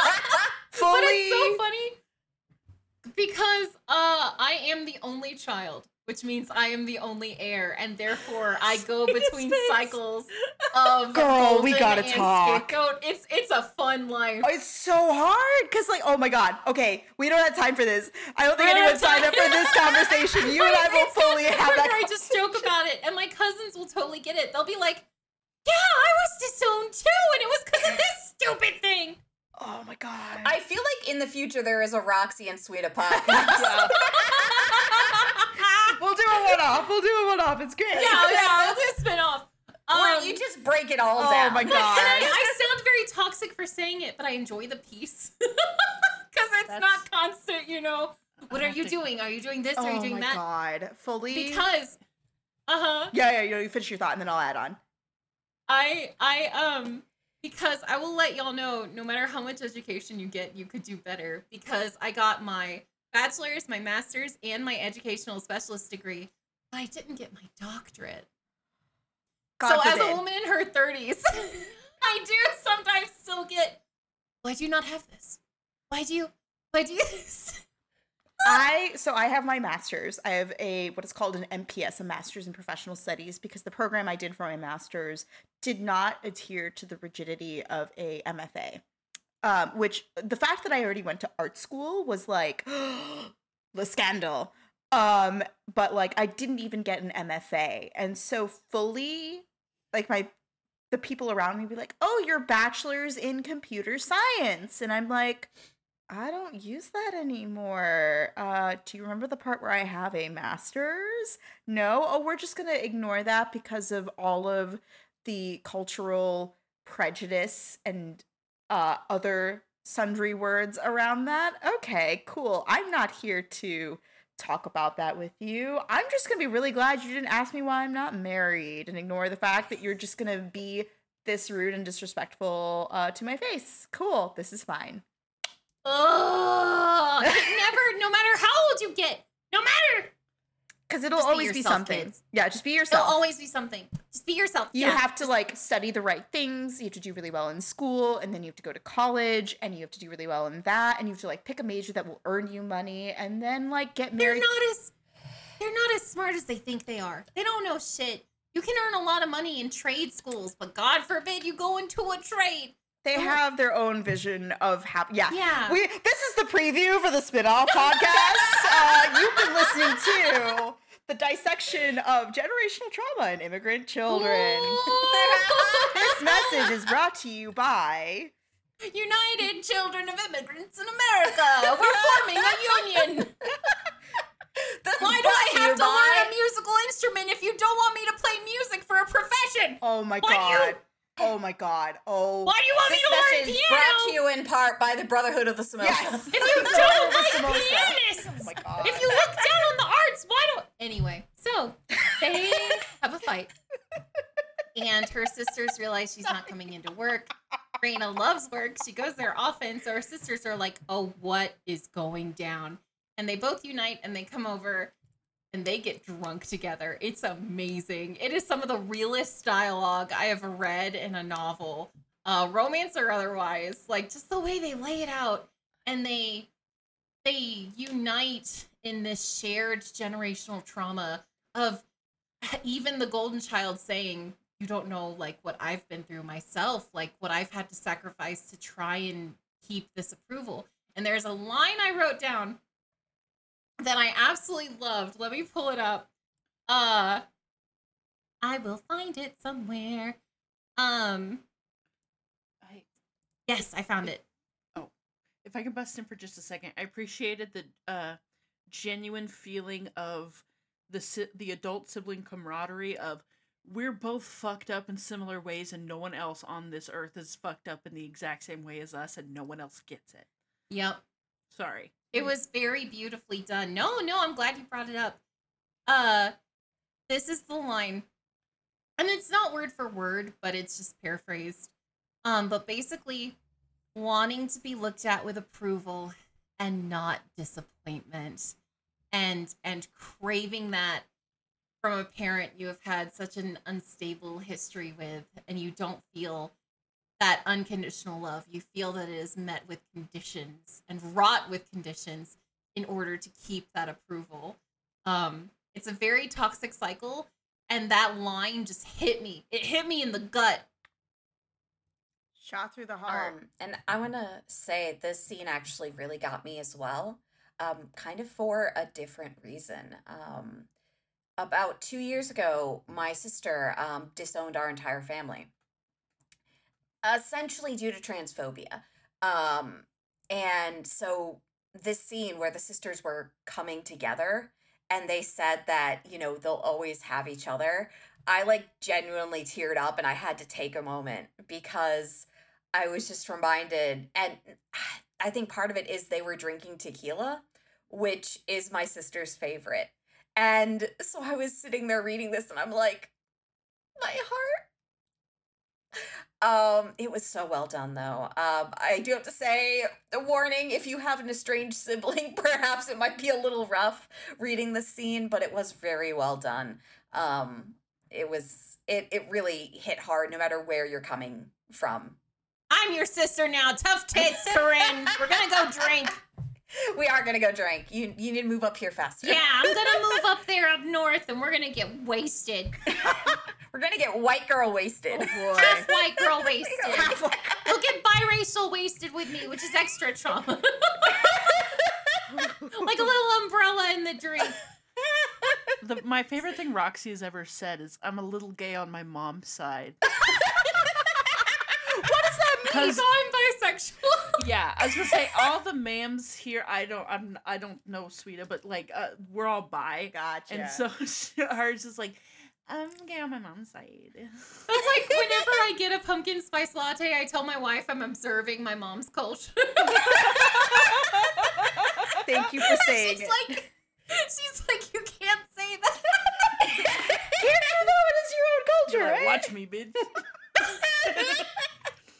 Y'all, I'm telling you. But anyway, yeah, they have that nice sisterly moment. And if you do have issues like your family trauma, there's a lot of hurt surrounding siblings, please be careful with this book because it does hit you in all the right places. It's not too overwhelming, I believe. It's handled very very appropriately. But you'll feel things. You'll be reading some good dickin', and then your heart. It captures. You'll get dicked right in the heart. Wow. The episode name, dicked right in the heart. Well, I was going between that and clown shit behavior. Wham Bam, thank you, ma'am, does not support dicking down anyone's heart. Unless it's a clown. Oh no! Get that clown, I see. Have you seen the clown Baldur's Gate sex scene?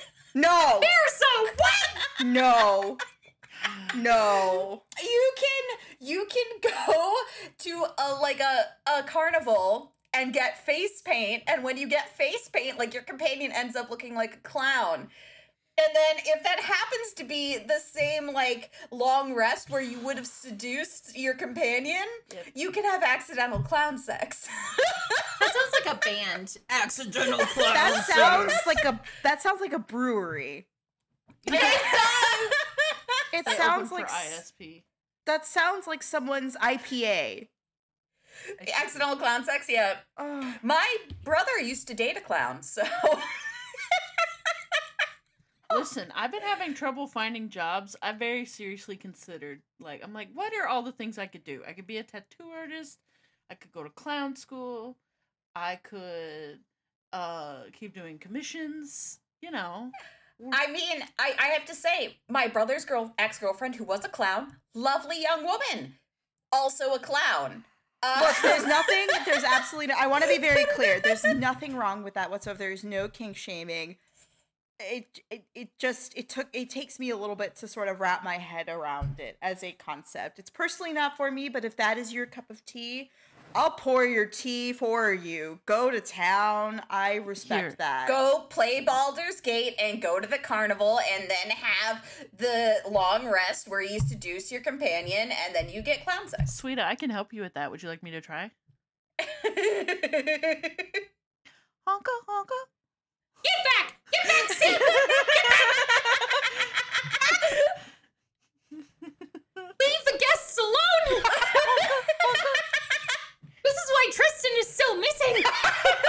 Haven't seen him since. Nothing you can prove. Anyway, so she has a very heartwarming moment with her sisters, and they all confess to dealing with their own struggles and their own intergenerational trauma, and it's very beautiful. Yada, yada, yada. Yeah, that So was the this piece book- I wanted to talk about, of like the capturing of the Indian American, like first gen, second gen experience. If that's something you're looking for, like absolutely really well done in this book. I got that piece of it and I felt so very seen, and it was like it warmed.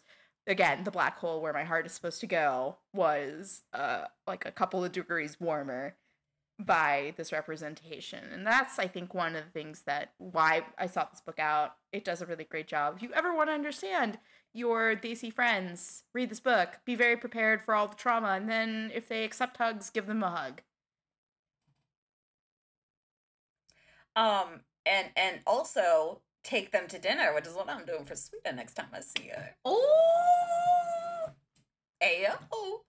So, folks, it becomes very heartwarming, and the characters themselves are forced to grow apart.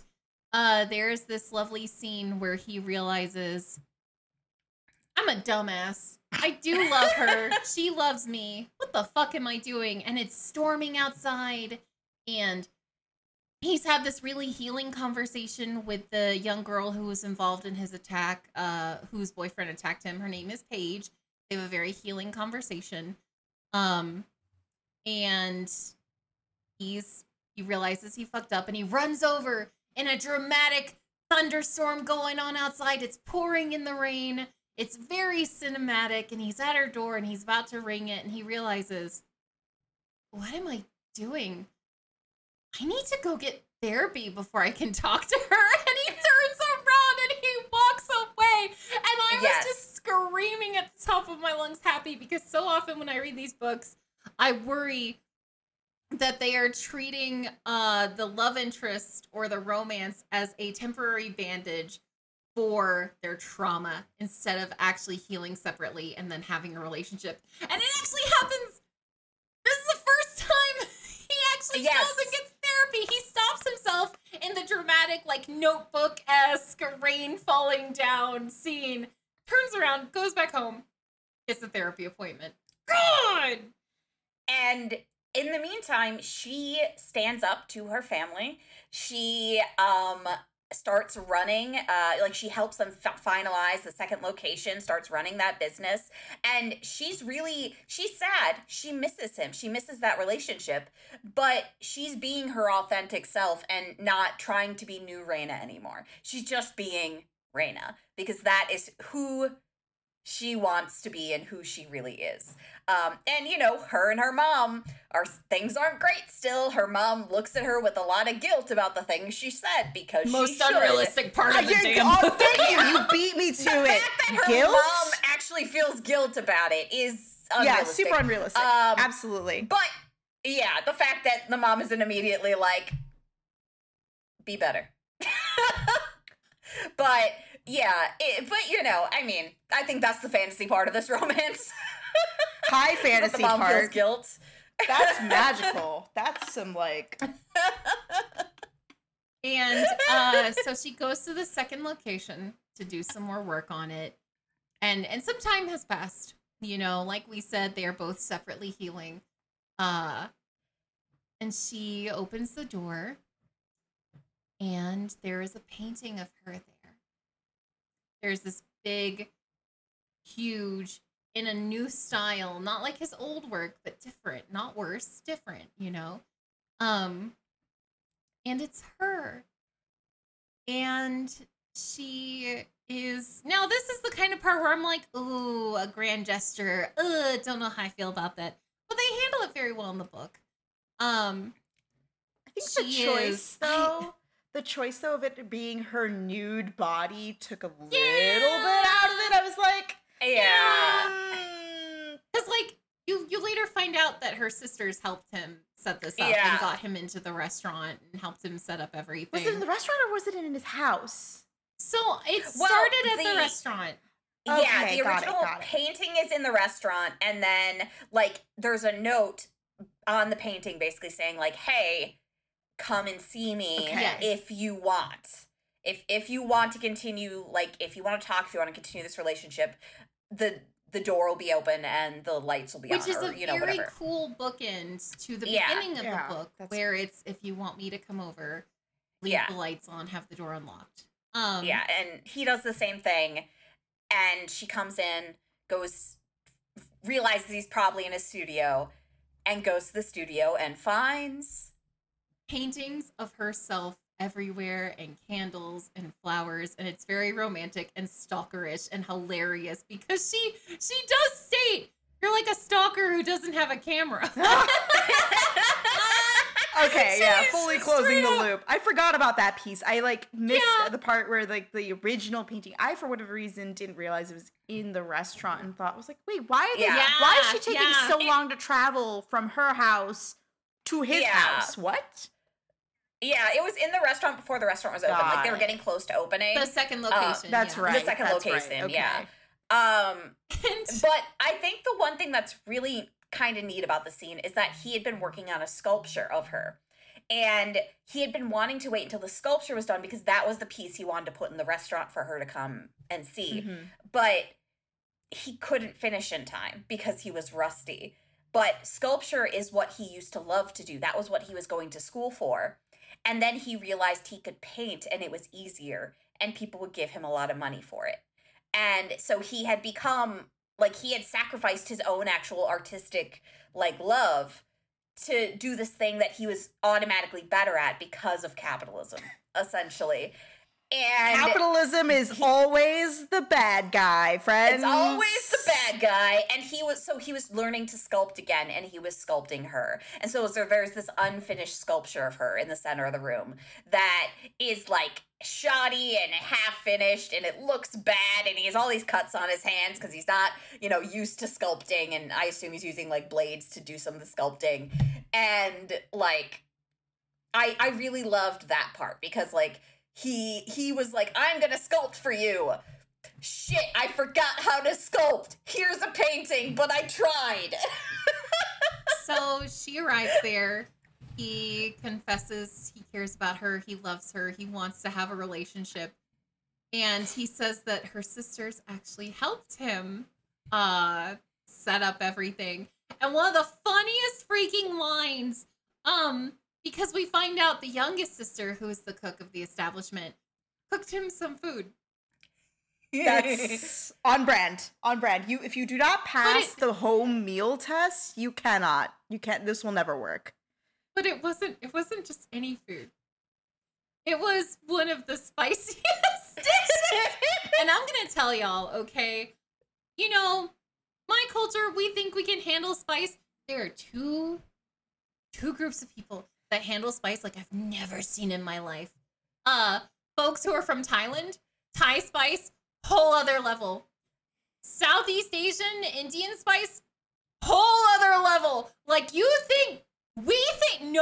know that those cultures beat us. Like, there is no other level of spice. By the way, I do want to say for the podcast, Sweta is vamping in the corner she's as we talk about this. like y'all, and then Thailand randomly. Like, I don't know. I didn't know it could be that level. I thought I was raised in it, molded by the spice. I was a fool. I was born in the spice. No, Thai food, absolutely a whole other level. I have been conquered by Thai food. It is. What the fuck? Okay, so I have to say, oddly enough, and maybe this is just because they're going easy on me, because I'm a white lady. And they see me and they're like, don't give her the spicy stuff. She'll get us on the news. She's a white woman. She'll sue us. She's a white lady. Look at her. That's why I got the blue hair. It helps. But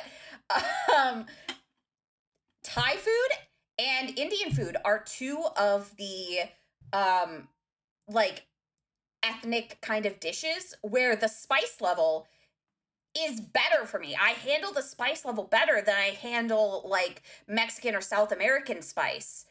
And I think it's the type of spice used, like the way spice is used is better for my palate. Because like how for instance, it builds and can numb and tingle. yeah, like the building spice is better for me than like the instant. the instant We spice. We layer for days. yeah. There is no A layering yes. spice. It's a symphony It's of pain. It's better for me.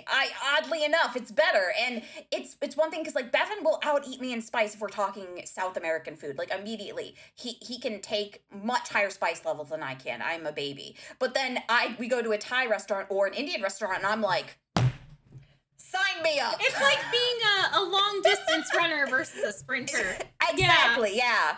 Yeah, like I think it's just the way it affects me. It affects me different. It's more of a building spice versus like smack in the face spice.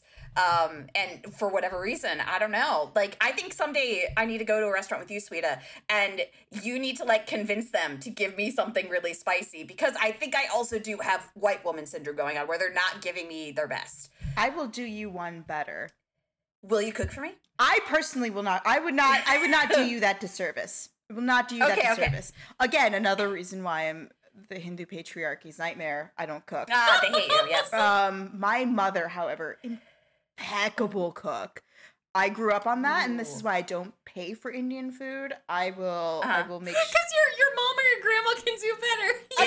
1,000. Listen, why Indian food is already, like, quality Indian food is expensive. Yeah. You know that if you are not paying top dollar for Indian food, it's not good. Like, cheap Indian food does not exist, simply from, like, the nature of what it takes to make Indian food. There is street food, and that's a whole separate conversation that we will have. Oh, you want me to talk about Indian food?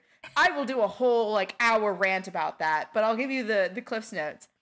Essentially, I don't pay money for Indian food, so I will make sure that you get proper, good Indian food. Thank you. Yes. Please have your mom feed me, because your mom has never fed me. Only you have fed me. I have fed you, yes. So that is... Yes. Your mom's never fed me, and I want to know how my spice tolerance how it handles. I want to know. That is actually an intensive side quest. There are only 2 people that my mother will cook for, and we will have that conversation. But like, do I have to impress your mother for her to cook for me? You have to become a doctor first, and then you have to propose. I can't be a doctor, and right now my hair is blue. Is that a problem? You can't have blue hair. Do I need to get a wig, Sweta? we will strategize outside. This is your companion side quest. Okay, the companion side quest. Do I get to romance you? I am a very difficult, like the DC romance, especially because you're already in a relationship. The DC on that romance is exceedingly high. But see, Corinne hears, wait, so there is a number. There's a chance if I can roll. Yeah. Wait. That's what I'm hearing. I'm hearing it's not impossible. Are you leaving your partner at any point? If you are not leaving your partner at any point, the DC starts at a minimum of 50. Okay. So I've got to be a level 20 character. God damn it. I have to be a halfling with halfling Lucky is a chance. Yeah, I need to be lucky. Welcome to the episode where Corinne tries to convince the guests to marry her and have her mom cook for her. This is the portion of the show where we wonder, if I married you, I think it'd make it harder for your mom to cook for me, because I don't think your mom would be happy with you marrying me. I'm not a doctor. Listen, okay. No. There is a timeline in which that works only if we have children. Okay. Which would need, like, we would have some very careful negotiating. There is that timeline exists somewhere in the multiverse. It is not this timeline, but it is in the multiverse out there somewhere. Okay. So somewhere in the multiverse, you and I are getting married, so your mom can cook for me. Correct. So anyway, the grand gesture happens. Speaking of grand gestures. And it happens because he was able to withstand the food and eat it, and she was like, okay. All right. That is listen, if you cannot survive the dinner test is so fundamentally important. I think we got derailed because we were talking about the dinner test. The dinner test is so important. Like there's the meeting of the parents, right? Like that's very traditional. That's across all cultures. Like you meet your parents. If you cannot pass the dinner test, like if we cannot put our food, which is one of the most like authentic pieces of ourselves, it's so core to who we are, like very seriously. If you cannot handle that, like people complain about smells and things like that, and it's just like, okay, now I know you can. Yeah, I see you, Roxy. Yeah, like absolutely, it's so real. But like, comedy value aside, like I really want to dig into that as like a gesture of like we're willing to give you this opportunity to see a piece of ourselves that like in our professional day to day that we don't show. Like even I work in a place where I'm very lucky to be authentically myself, right? Like that's really fortunate. But for the majority of the spaces that I exist in, my daciness has been weaponized against me. And so I've learned to hide that. So to take that chance and that opportunity is a really, really meaningful gesture. Like, yes, of course, it's top tier, high notch comedy. Like, absolutely what he deserved. Like, you play stupid games, win stupid prizes, but also, like, I want to drive home that is such, like, if an Indian person offers up their food and their home to you, that is not a tiny gesture. That is massive for us. So like the fact that Davy cooks like the intensity of making Indian food does not happen in like that. Like you cannot microwave and get Indian food. Indian food is hours to get that layering of flavor and spice. And you don't even throw the spice in. I don't know if it's similar, but in our culture, like you put the spices in oil first and you prepare. You do it too. So it's like there's just a half hour to an hour of preparing the spices to go in the dish. 100. Let alone the cooking it takes and the time it takes. Girl. It's just, it's not a tiny gesture. It is absolutely not a tiny gesture. The spice is petty as shit, and I respect that play. I would also make that play of like, if you want to be her lover, you got to get with her siblings. Wait, hold on, no, wait. Earlier you guys kept saying spice over and like different spices. I'm like, this Spice Girls reboot is wild and out. It's the Bollywood reboot. But I did not want to get in the way of a genuine discussion, so I'm just slip it in there. Slide it in there. It is such a labor of love. You don't, like you said, it's a whole day thing. There are some dishes we make. There's one called Gorma Sabzi, and you make it the day before, and then you let all the flavors melt, and then you serve it the next day. There are some dishes that are like a 2-day endeavor. Oh my god, biryani, like rice, like our rice dish, like there's the equivalency of rice dishes in a lot of places. Ours is biryani, which is like layers of meat and spice and like rice. And like I remember my mom like making it for parties, and it was just it is a labor of love, the layering of rice and flavor and like cooking the meat separately and all of that. Like when we serve biryani and like things like that, it's like part of it. It's like you said that earlier of like, oh, it has to be like this show of like expense. That is very much part of it of like, this is our display of you are our guests and we will treat you like royalty and we have the means to do so. But also just like she does it because she cares so deeply for the people who around us. Like community is so strong to us. If you have any shot whatsoever, hey, if you're romancing, look at me. You can't look at me because we're on a podcast, but you hear me out. If you are on a Patreon, you can look at me in the eye. Eye contact, look at me. If you are romancing a person of color, get to know their food. Get to know their food. Get to know what their comfort foods are. And like really dig in. Like, yeah, listen, I will never sneeze at a bowl of mac and cheese, but like there is something about like the flavors of home, especially when you're far away from it for whatever reason, especially in like places where those are not very common. If you can find those things that are just so deeply nostalgic to that corner of them that they sometimes can't always show, you will have, listen, you'll have made a friend for life, which is super important, but also like that is a mass, like the approval, like the greatly approved, like not that we're big fans of like stick in coins, get sex back, that form of video game romance, but that is such a strong move. It's strong move. It's like, that is deep shit. Do that. And it's such an extra level of being seen, because I don't know if you experienced this, but sometimes I would bring like lunches to school that have been made, and they were Persian. And friends would look at me and be like, "Oh, what's that? Oh, what's that?" And it would just be the weirdest, because this is the food you love. This is the food your family made for you, and then you're being met with, "Oh, what's that? Ew, what's that?"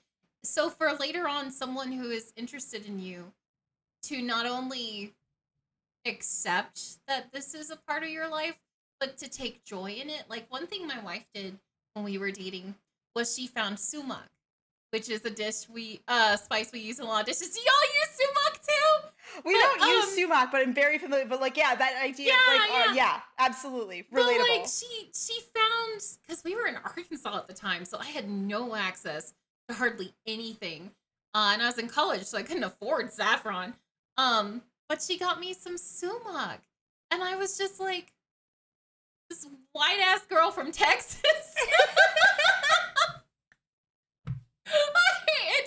I really resonate with that, because it's such a beautiful thing that shows you that this isn't just a fling. This is someone who wants to see you and recognize you.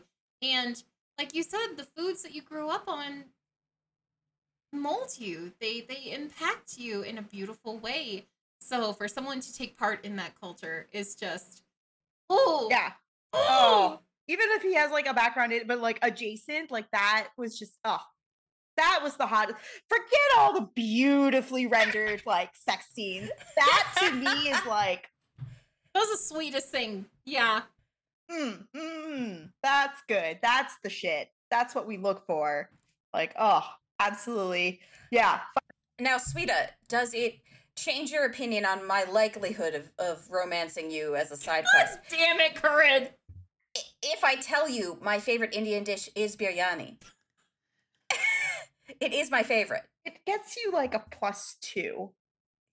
Okay, I just wanted you to know. It gets you a +2. It is my favorite. Again, it's so I good. would like to reiterate, you are in a committed relationship. Partner.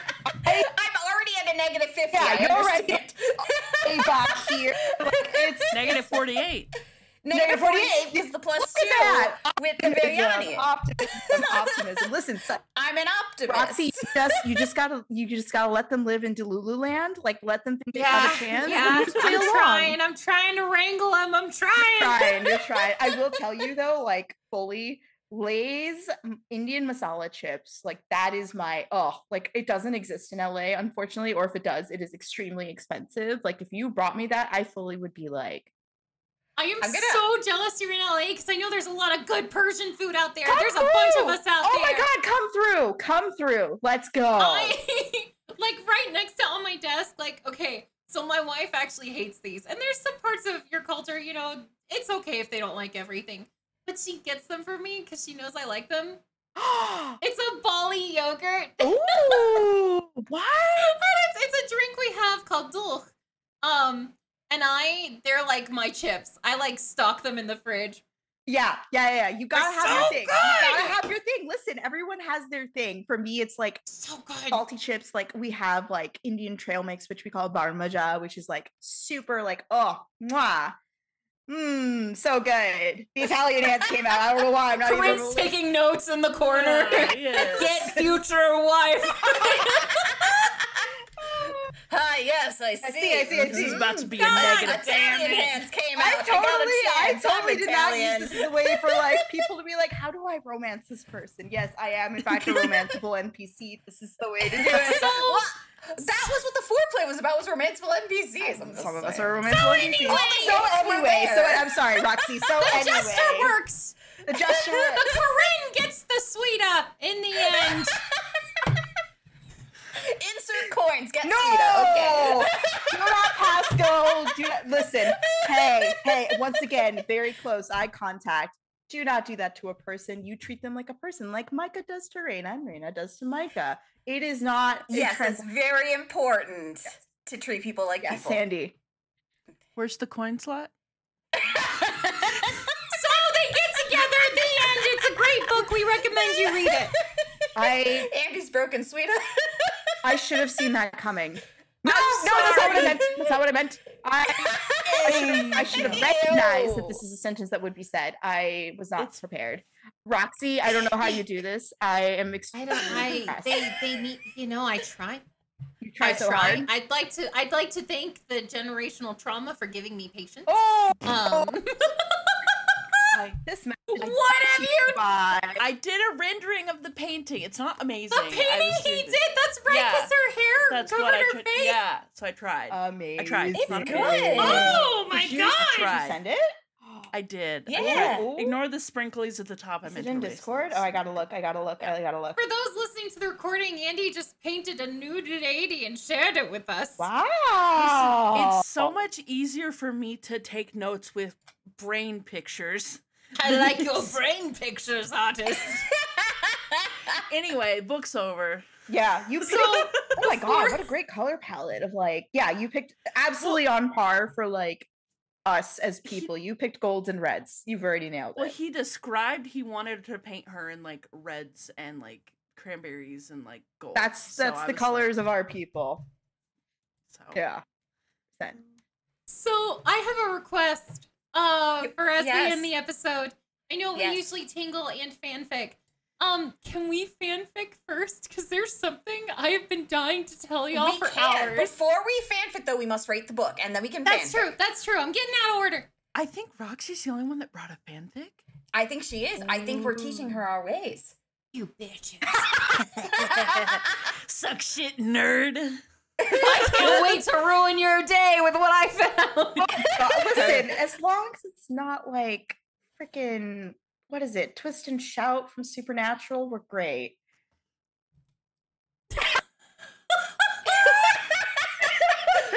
Y'all, if you watch any Zoom recording on YouTube, please watch this one. God. You could GIF us. Hey, listen, if you GIF us, that would be great. Not saying you should. That's a GIF right there. I made my first AO3 account just to read Twist and Shout. I'm so sorry. It started getting too sad, so I never finished it. Yeah, 100. Absolutely. You never listen. If you love yourself, you don't finish Twist and Shout. Yeah. That's a whole separate podcast. Again, I feel like I've got three. You have a cultural podcast with Roxie, you have a fandom podcast with me, and then you have Corinne tries to woo you podcast. We'll have an RPG. We'll have a live play. We have the side quest of me trying to impress your mom. That's true. That's your companion quest. The me trying to impress your mom podcast. Wham bam, thank you, mom. Yeah. So I would rate this book 4 out of 5 ma'ams. Because I really enjoyed it, but I felt like there were some areas it could improve.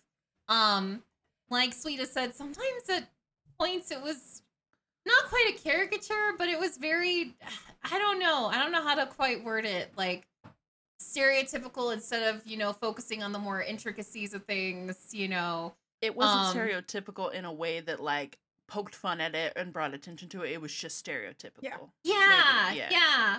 I feel like that could have been handled better. Also, I do have issues with PTSD being utilized as a trait in male romance characters. It's just a thing that keeps popping up.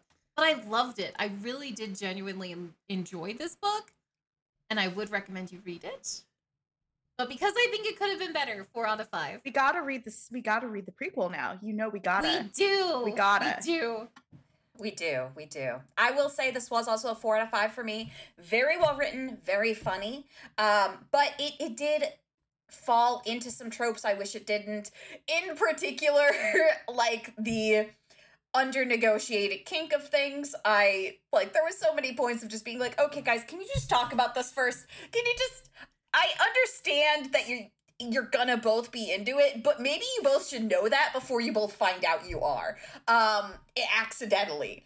So I wish there'd been some better discussions of kink, because they do a lot of kinky bullshit, that they do not discuss. It's very much just hey, we're doing this, okay? Thumbs up. Do not use this as an example for your day-to-day life. Please look after yourselves. Yes. Look after your partners. Be very safe. Talk shit out. Constantly check in with each other. Don't do what they did. They are clowns that are made for each other. You are not guaranteed that your fellow clown is made for you. They're not going to know what's going on in your noggin. Yeah, these two characters were made for each other in the sense that they could get away with this bullshit and it was fine. Most of the time, you look in someone's window and you stalk them, it's not going to go down okay. Do not make this like a way to live your life. Very much a fantasy that should not happen in real life, otherwise very unhealthy. However, it was a lot of fun. I think the characters themselves were pretty well written.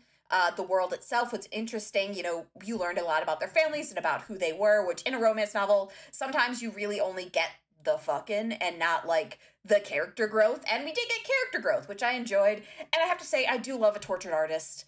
I do love a tortured artist, point at Andy. So, you know, I do recommend it. However, under negotiated kink, when combined also with some of the stereotypicalness, which I feel like was stereotyped for maybe even white audiences, not like getting too much into the weeds of things being different, because, you know, maybe when there was an editor who was like, hey, we need to make this more palatable. Oh, we got to talk about that. Oh, we got to talk about that real fast. I know you got to write the book, but like, listen, there was an article that I sent to Rin before we even had this podcast like recorded, and I was like, have you seen this? And she was like, yes. And it's like, I do want to call that out of like, this is extremely like entry level. And I called it out before of like, we are not a monolith. People from India are going to have a different experience from people who are part of the Indian diaspora. I pointed at myself, sorry, podcast people, pointing at myself very cheekily. And like, even then, all of our experiences are super different. So I'm very glad that you said that of like, here is entry level Indian person. Yeah, like I think there was definitely some sterilization that probably occurred in the editing process that really like did kind of create that stereotypicalness. Maybe because it wanted to be sterilized. Somebody wanted to be sterilized for white audiences so that it wasn't so niche. Mm-hmm. And I wish it wasn't. I would like it to be more niche. Be niche. Niche all over me. God damn it. Niche me away. My niche Niche place. me away. Stop it, you nasty. Oh, that was the texture of that sentence did not. Want me to say it again? No, I'm want me to good. say it in a Midwestern accent? Stop it! Sweta, what would you give this book? What would you rate it? I would say Andy should go first. I'll go last because I think I've got some nuance to add to it. Fair. That will take a little bit, but Andy, you first. I'd probably give it like, I don't want to be pedantic and be like 3.8 out of, so I'll just say 4. I had trouble because I think I'm just unmedicated and I'm having trouble getting through a lot of books. Just to be completely honest, I can't make myself focus. But this was a really good book. I've been describing it as the movie version of Beastly, but Hallmark and sex. Yeah. And I'm kind of right. God. So if you're into that. No, Beastly is not there was a CW version of Beauty and the Beast, and that's not what that is. I need to go look up what Beastly is. Beastly's the one with Vanessa Hudgens, and he's supposed to be like, it's supposed to be a modern Beauty and the Beast retelling, and he's supposed to be like all furry and shit, but all they did was give him like some piercings and some facial scars and a tattoo. And some tattoos. Like, that's what they did to and make he was supposed to be horrifyingly ugly. Yeah. And it was like, I'm sorry, this is just like a punk or goth man. This is just a man. Yeah, this is just a man with some facial augments. And a badly covered British accent. Yes. Oh, yeah, it was rough. But I genuinely found this book a lot more enjoyable than that. It was a very good book. And I like reading, like, I do want more niche things. I like learning things. I've really enjoyed listening to, like, you guys talk about your cultures and how they differ and how they're similar. Like, I like that. Do more of that. World? Please. I'll come back as many times as you ask me. Listen. Thank you. I haven't scared her off yet. Listen. White people are so boring. Please stop writing No, us. don't say We that. are, though. We're pretty boring. We're pretty boring. Is that a bad thing to say? I'm sorry if it is. But, like, everything's about us, and that's so boring. I'm so tired. You would just like the spotlight focused on other cultures as well as, Yeah. Yeah. That's the nice way of saying we're boring. White people are boring. I stand by it. Listen, I enjoy vanilla in my sundae. It's a nice base. Vanilla is also know? very expensive. Like we laugh about vanilla as a flavor, but vanilla comes from orchids, which is a very expensive like flower to maintain. Like what it takes to produce vanilla takes a lot. Like, and vanilla beans, like that is a baseline for a reason. You use it to enhance flavor. It is a lot like So use white people to enhance other Flavor. people. Yeah. Listen, I'm the results. I'm half enhanced. I appreciate so much. Okay. I appreciate so much how you think- guys are being like, no, not white people aren't boring. Yes, the fuck we are, and it's okay to say it. It's all right. It's okay. There's only so many ways you can make a slaw. It sucks.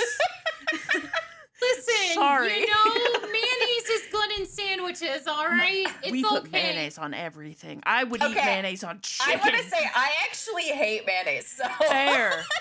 wow, that's the That's first. the most... Oh, go ahead. Go ahead. I was going to say, is that like the pick-me of white people? I don't like mayonnaise. No, the pick me of white people's. I don't like mustard. Oh, see, I do like mustard. I don't like though. anything on my Who hot doesn't dog. like mustard? Me, bitch. I'm a pick me. Fuck candy. Listen, I'm just That's saying. it. You're out of the podcast. Aw, You don't like man.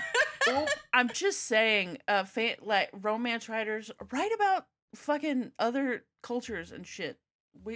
We've had it. We've had it enough.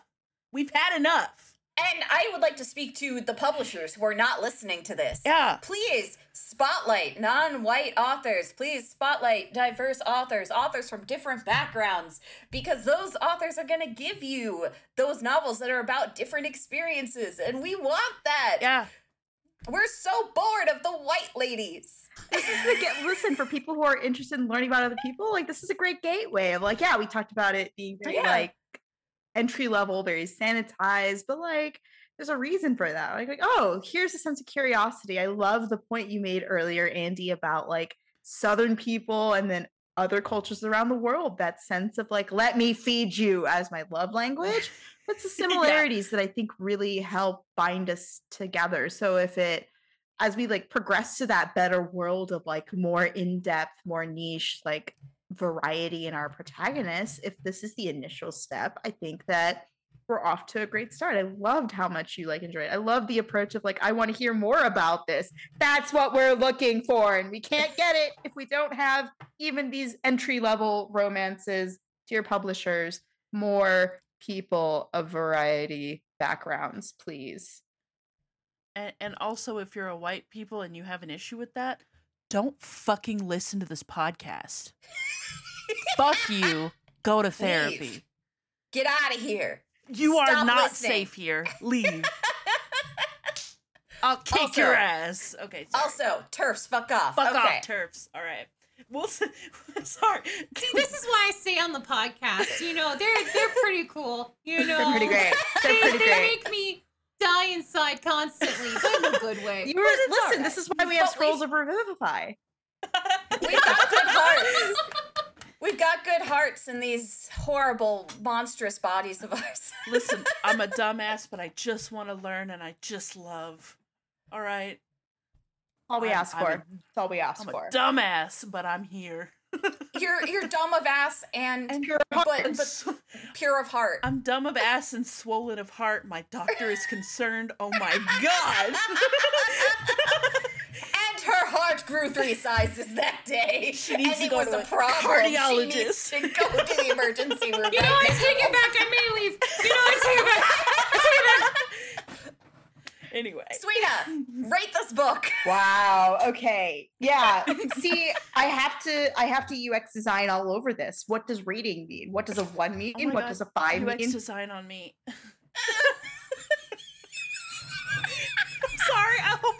place that I can flirt with you. I'm so sorry. I was not mentally prepared. That's on me. I'm sorry. I'll hang on. I'll rate it in. No. Don't rate it in. I just need like 5 seconds to readjust my worldview to like, oh, this is a thing that's happening with me now. Great. Yeah, there's. I'm very gay. Sorry. The straightest thing about me is my husband. Big hugs. Oh man. Okay.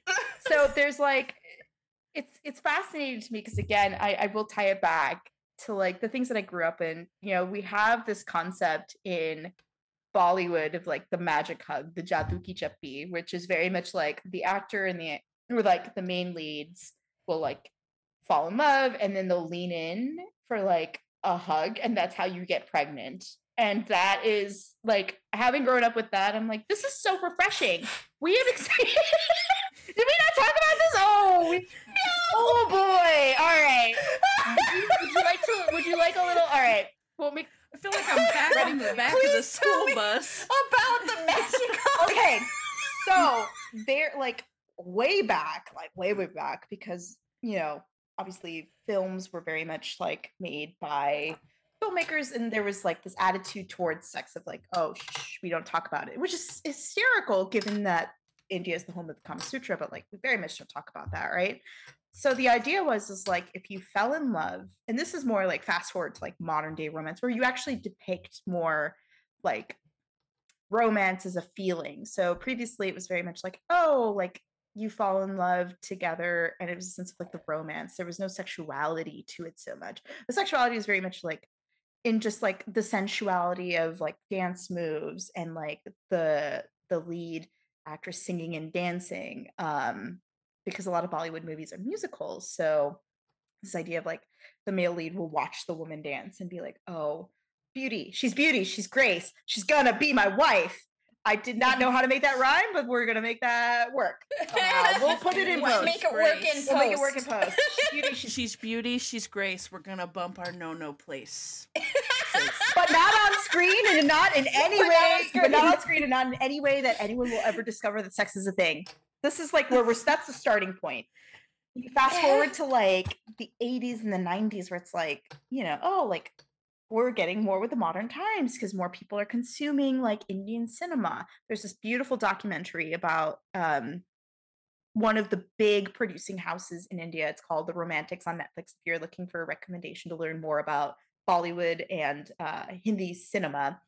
But essentially what that is it now is like, okay, the notion of sex exists, but we're just going to hand wave it. We're going to black box it.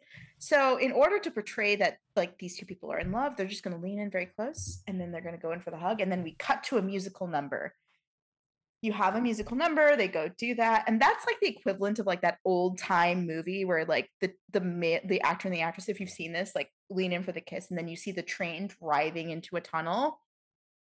That ethos of like, oh, we're heavily implying that this is a thing that has happened, but we're going to cut away from it.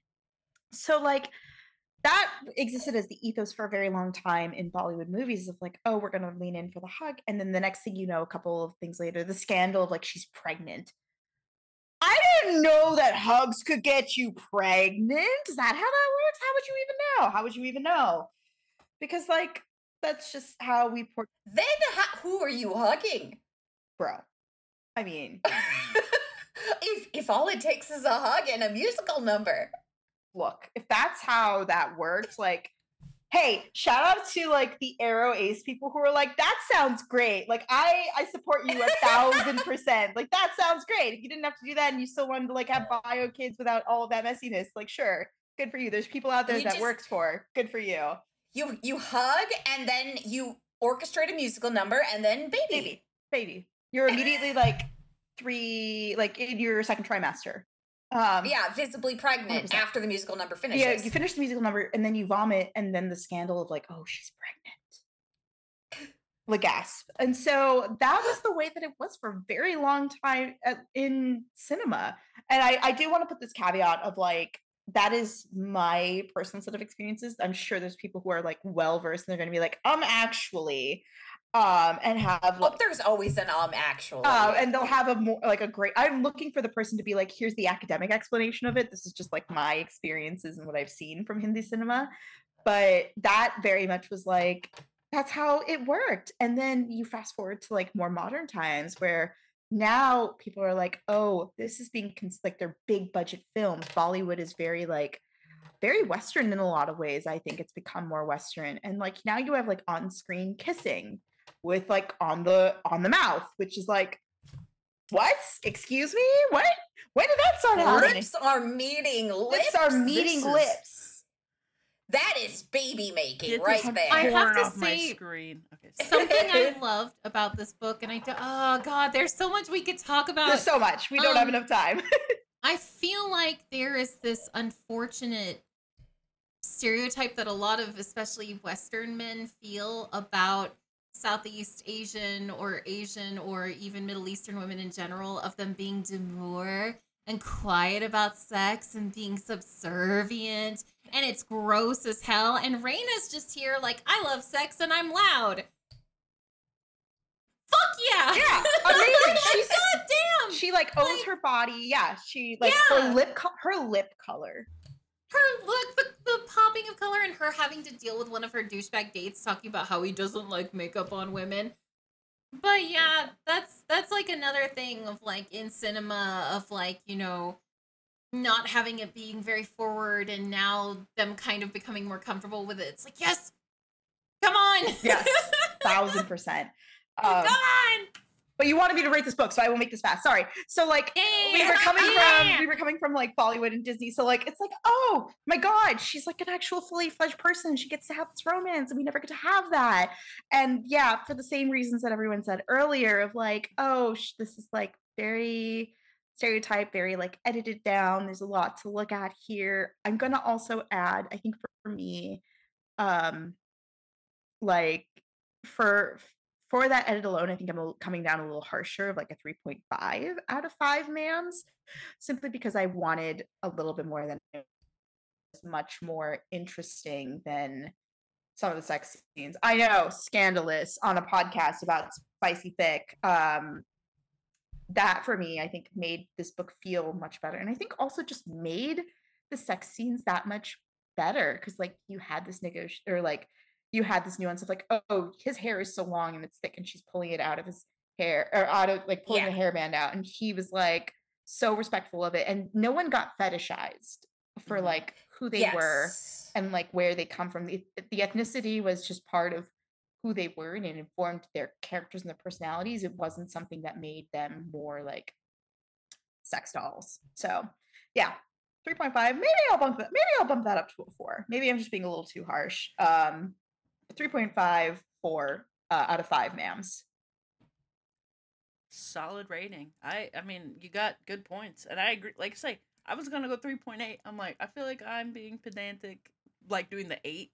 So I get you though. Yeah, I think we all dinged it for the 1 star, purely because there was an opportunity to really dive in deep. Is kind of like my takeaway I'm getting from everyone, and I love that. Yeah. Of like, hey, we have high expectations for our romances. We want authors to be able to meet that, and that means, again, hey, publishing houses, please allow your writers to go do that. Please allow, like, I think an example that does this really well is Mindy Kaling's Never Have I Ever, where her lead, Baby, funnily, where are the characters named Baby out there? I guess it's like very easy Indian name, which fair, that's valid, that makes sense. But she's like South Indian, and we see that a lot. You know, we live in a world where like Miss Marvel from Disney, Kamala Khan, is like very loud and proud Pakistani. And like the way that I loved Miss Marvel. It was so good. Oh my God, I cannot wait for the Marvels in November purely for her. I'm so psyched. Give it to me, Marvel. Give it to me. I have a lot of, you know, there's not a lot of faith anymore, but for that I will have some faith. But like in the mainstream, we are starting to see South Asian Desi people really be fully fledged and have those niche moments, and I think that is a work in progress. It's better from like the days where like every Desi person had a white person name. Like, how many of you are from Goa? How many of you are Christian in a predominantly Hindu country? Tell me more. Tell me more about how this massive population. Anyway, salt for a later. How are you all named Elizabeth? Look. Listen, it was the 90s. Listen. That's my middle name, so I'm like, listen. How are you all named Elizabeth, Andy? You specifically. Listen. Yeah, but I think that there's a great opportunity, and I think it's not so much a reflection of the book as it is, I think, an and a hope for the future for novels like this to really dig into that, which is really heartwarming. And I'm so glad I got to share this book with you guys. Thank you for having me. Thank you for being here. Are you Thank kidding? you for being here. Gosh, anytime. I do want to say I really love this book. It was really good. We do recommend it. We wanted it to be more niche, but like, as Sweta very succinctly put, that is a wish for the future, a hope for the future, a hope for books like this to be able to get more niche in the future. And so it's not really a ding at all against this book. It's just, this book is what it is, and it was still really good. We are pinning hopes to it. Yeah. Yes. We're pinning our hopes and our dreams to this book, which perhaps is rude, but we're rude bitches. I would say it's a baseline. Like, this is the starting point, Yeah. and that means that, like, Would you say a step? A step? So what's your... only if you'll be what's my your muffin, name? Roxy. I will be a cupcake. I'm more than a muffin. Corinne, I think we need to leave. I think they're having a moment, Yeah. Andy. Damn. All right, Roxy, you have fan fiction for us. You've been very excited about it.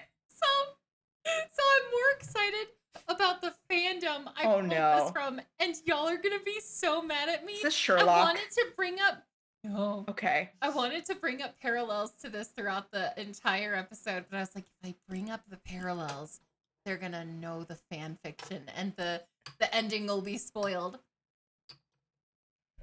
I picked a fan fiction from the SpongeBob SquarePants universe because Squidward is an artist and a neighbor of SpongeBob, and he's grumpy. And SpongeBob's looking at his pineapple. I want to be very clear. I want you to look at me so you know I'm being 100% serious, 100% clear. It did not matter how much flirting Andy and Rin did. This is the thing that I find the most egregious, Roxy, of the entire thing. Thank you. This is the piece that I am like, this is the hard line. This is the line in the sand. Oh, and there goes Roxy stepping right over it with her SpongeBob Squidward fan fiction. All right, Roxy, I'm going to need you to stay with me here. Hold on. Yeah. Give me just a second. Yeah. I don't know if you can see it well on camera. You see these gray hairs kicking in here? Did I do that? Yeah, you did some of that. Thank you. Oh, Thanks, you're buddy. so welcome. I'm so proud. We all, hey, Look for at folks on the that. podcast, you can't see this. You can see visible signs of people losing time off of their lifespans. And We're absorbing. aging rapidly. And I don't have time to waste. What is the fan fiction called, Roxy? the dead inside voice. What is it? It's just so weird that I get to hurt them as deeply as they hurt me. Did you have to hurt me in the process? Did you have to hurt me in the process? I'm sorry. You were collateral in my war against them. I'm sorry. It had to be done. The name Acceptable of the, casualties. the name of the fan fiction is Ready to Fight. I thought you were gonna say fuck. No, I think you did that on purpose. Exactly for that one purpose. And Okay. there's also another reason this reminded me of Micah, because Squidward God almighty. is very jealous, and he leaves the pineapple in the middle of a storm. In the ocean. Ready to Fight by Data Girl 14. There's just Summary. simultaneous face palms right now. You don't know. You don't, the things they've put me through. This is their comeuppance. This is my vengeance arc. I will say we do deserve it. Yeah. Deserve it for the Shrek episode. Sweta, listen to the Shrek episode. Okay. Okay. Okay. I'll Shrek take that. episode hurt all of us. Yeah, to be clear, it's not like we did Shrek to you. Shrek was done up to all of us. Happened. We were bonded by blood that Oh, day. God. It's a canon event. Summary. Honey, these arms that once held you are ready to fight. Squidward just wants some time with SpongeBob alone. And a certain pink starfish doesn't quite understand that. It causes tension for the couple. Author's notes, please don't come at me for the pairing. I've always shipped these two, even when I was a kid. You could not murder that out of me. I would lie to God about that. Good for you Also- for being on the internet. Chapter 1, once again, reminded me of this book. Oh my god. It's called Lurking Jealousy. Ugh. Oh my god. You're just mad because I'm right. I'm mad because now I have the image of SpongeBob looking out that little porthole window in his pineapple over to Squidward's place, Masturbating. watching Sponge dick in his hand. furiously masturbating. But he's a squid, so all that appendage is another tentacle. Roxy, I have a question. Yeah. Is tentacles a tag for this fic? Yeah. You son of a bitch! Is that how you found it, you sick No, individual? I specifically looked up SpongeBob because this whole time a grumpy artist just reminded me of Squidward.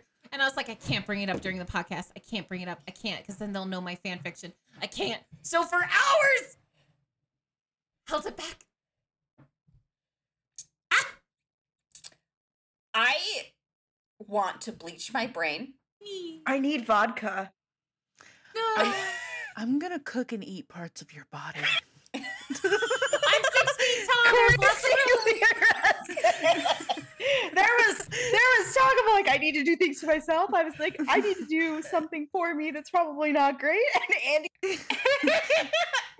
You know, it's so funny, Andy, you're not the first person to threaten to eat me. And you're also not the first person to point out the gray hairs on their head. My dad, growing up, would have the very big, stereotypical Persian man mustache, and it was black and bushy, and he would get white hairs, and he'd be like, Roxanne, come here. This is what you did when you were 17? And you snuck out? This right here. And he would, like, point all the white hairs. Listen, I'm the proud. only reason I do that is because my dad started graying at 30. Like, he's always had a gray spot on, like, the back of his head. Like, I say 30, probably, like, 20, okay? And so he was like, yeah, you kid, that's the reason I got gray hairs, because you motherfuckers. And I'm like... It's an intergenerational, Yeah, I intercultural fully- thing. all of Yeah. you can't see this probably, but like there's a patch of gray starting right here. Oh, that's so pretty. Oh, you're very kind. It's a Gray on nightmare. women is hot. Listen. It's a nightmare for my Desi mom, who's very like, you're turning gray. However, are we gonna get you married? You have to dye it. And I was like, no, I'm okay with the way that I live. Thank you very much. But she's like, no, how dare you? But yeah, my father's also started graying like that. And I was just like, he went salt and pepper very early. And I was like, oh, this is my future. And he was like, oh, right here. Am I the only one here without gray hairs? I don't have them either. Ah, you and me. Well, see, It's a women in my race. family, it's like we have dark hair for a long time, and then suddenly it's white. It's all just shock white. It happens like overnight. So on my mom's side, and I'm pretty sure I have my mom's hair coloring at least. I have my dad's hair, but my mom's coloring. What happens is you don't really get gray hair in your hair. It just suddenly starts all fading. Like it just gets like lighter and lighter and lighter. And then it's like this weird kind of like gray brown color. But that doesn't happen until you're like 60. Like up until then, there is no gray hair. And then suddenly you just start losing pigment. Except my mom does get gray hairs in her eyebrows, which is really funny. Because she'll like pluck the gray hairs from her eyebrows. But if you look at the top of her head, there's no actual gray there. But it's just like the color just saps away. It's so strange. Why does My your grandmother, when she... Oh, go ahead. Go ahead. Yeah. Finish your... Oh, I was gonna say my grandmother, she died pretty young. She still wasn't technically gray when she died, like, and she was in her 60s. Huh. Like, she was just, like, faded. It just sapped away. It was just, like, very, very, very light brown now. So what you're It's very describing strange. is essentially someone saw the saturation level on your hair and just... Yeah, and just... Yeah, like a that's what happens. soundboard almost. Like that, Yeah. yeah. Yeah, and that's probably what'll happen to me because I still have no gray hairs. That just Not means a it's single easier one. for you to turn your hair blue because you don't have to bleach. Yeah. Exactly. It's just gonna get easier as I get older. I'm just gonna not have to dye it anymore. There you go. See, Or don't have to bleach it anymore. I can just dye it easier. I'm gonna do that stereotypical white bitch thing where it's like, I'm 1/8 Native American, but no, I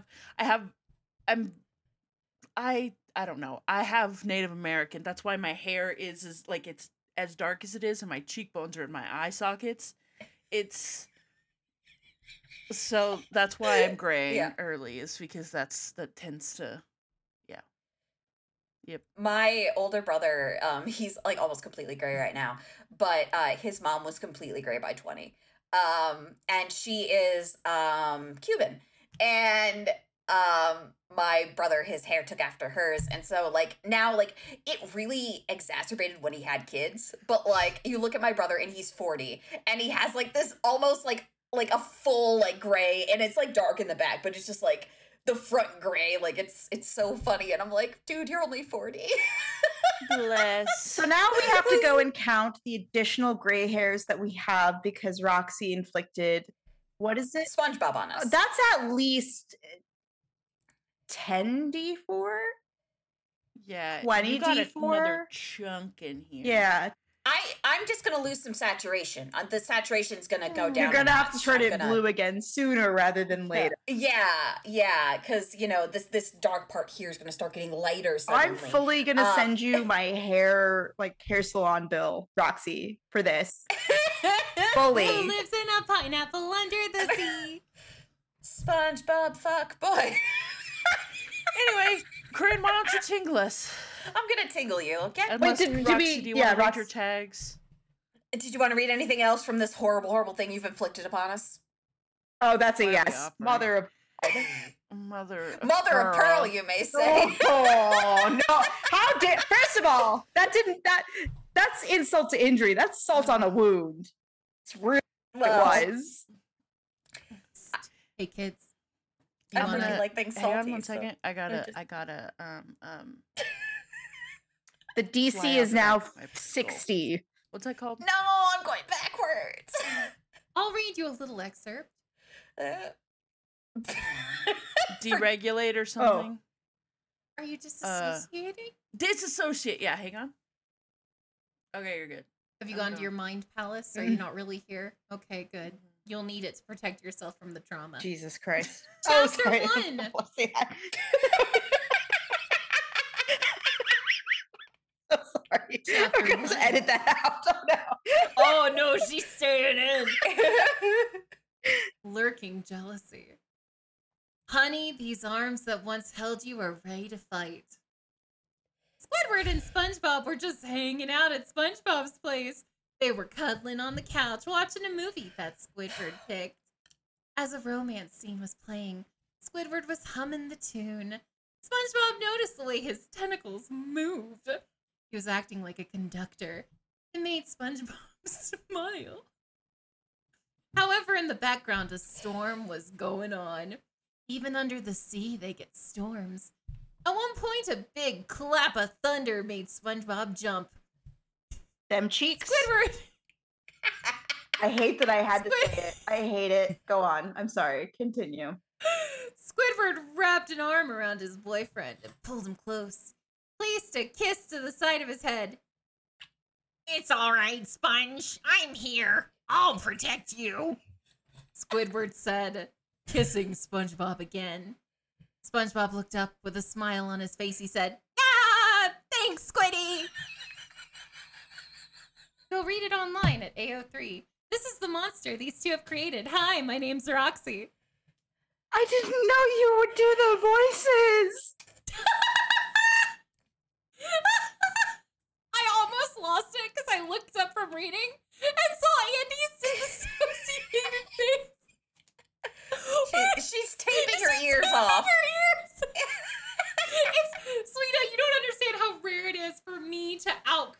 two. They're constantly like flirting with each other and reading these fan fictions at me.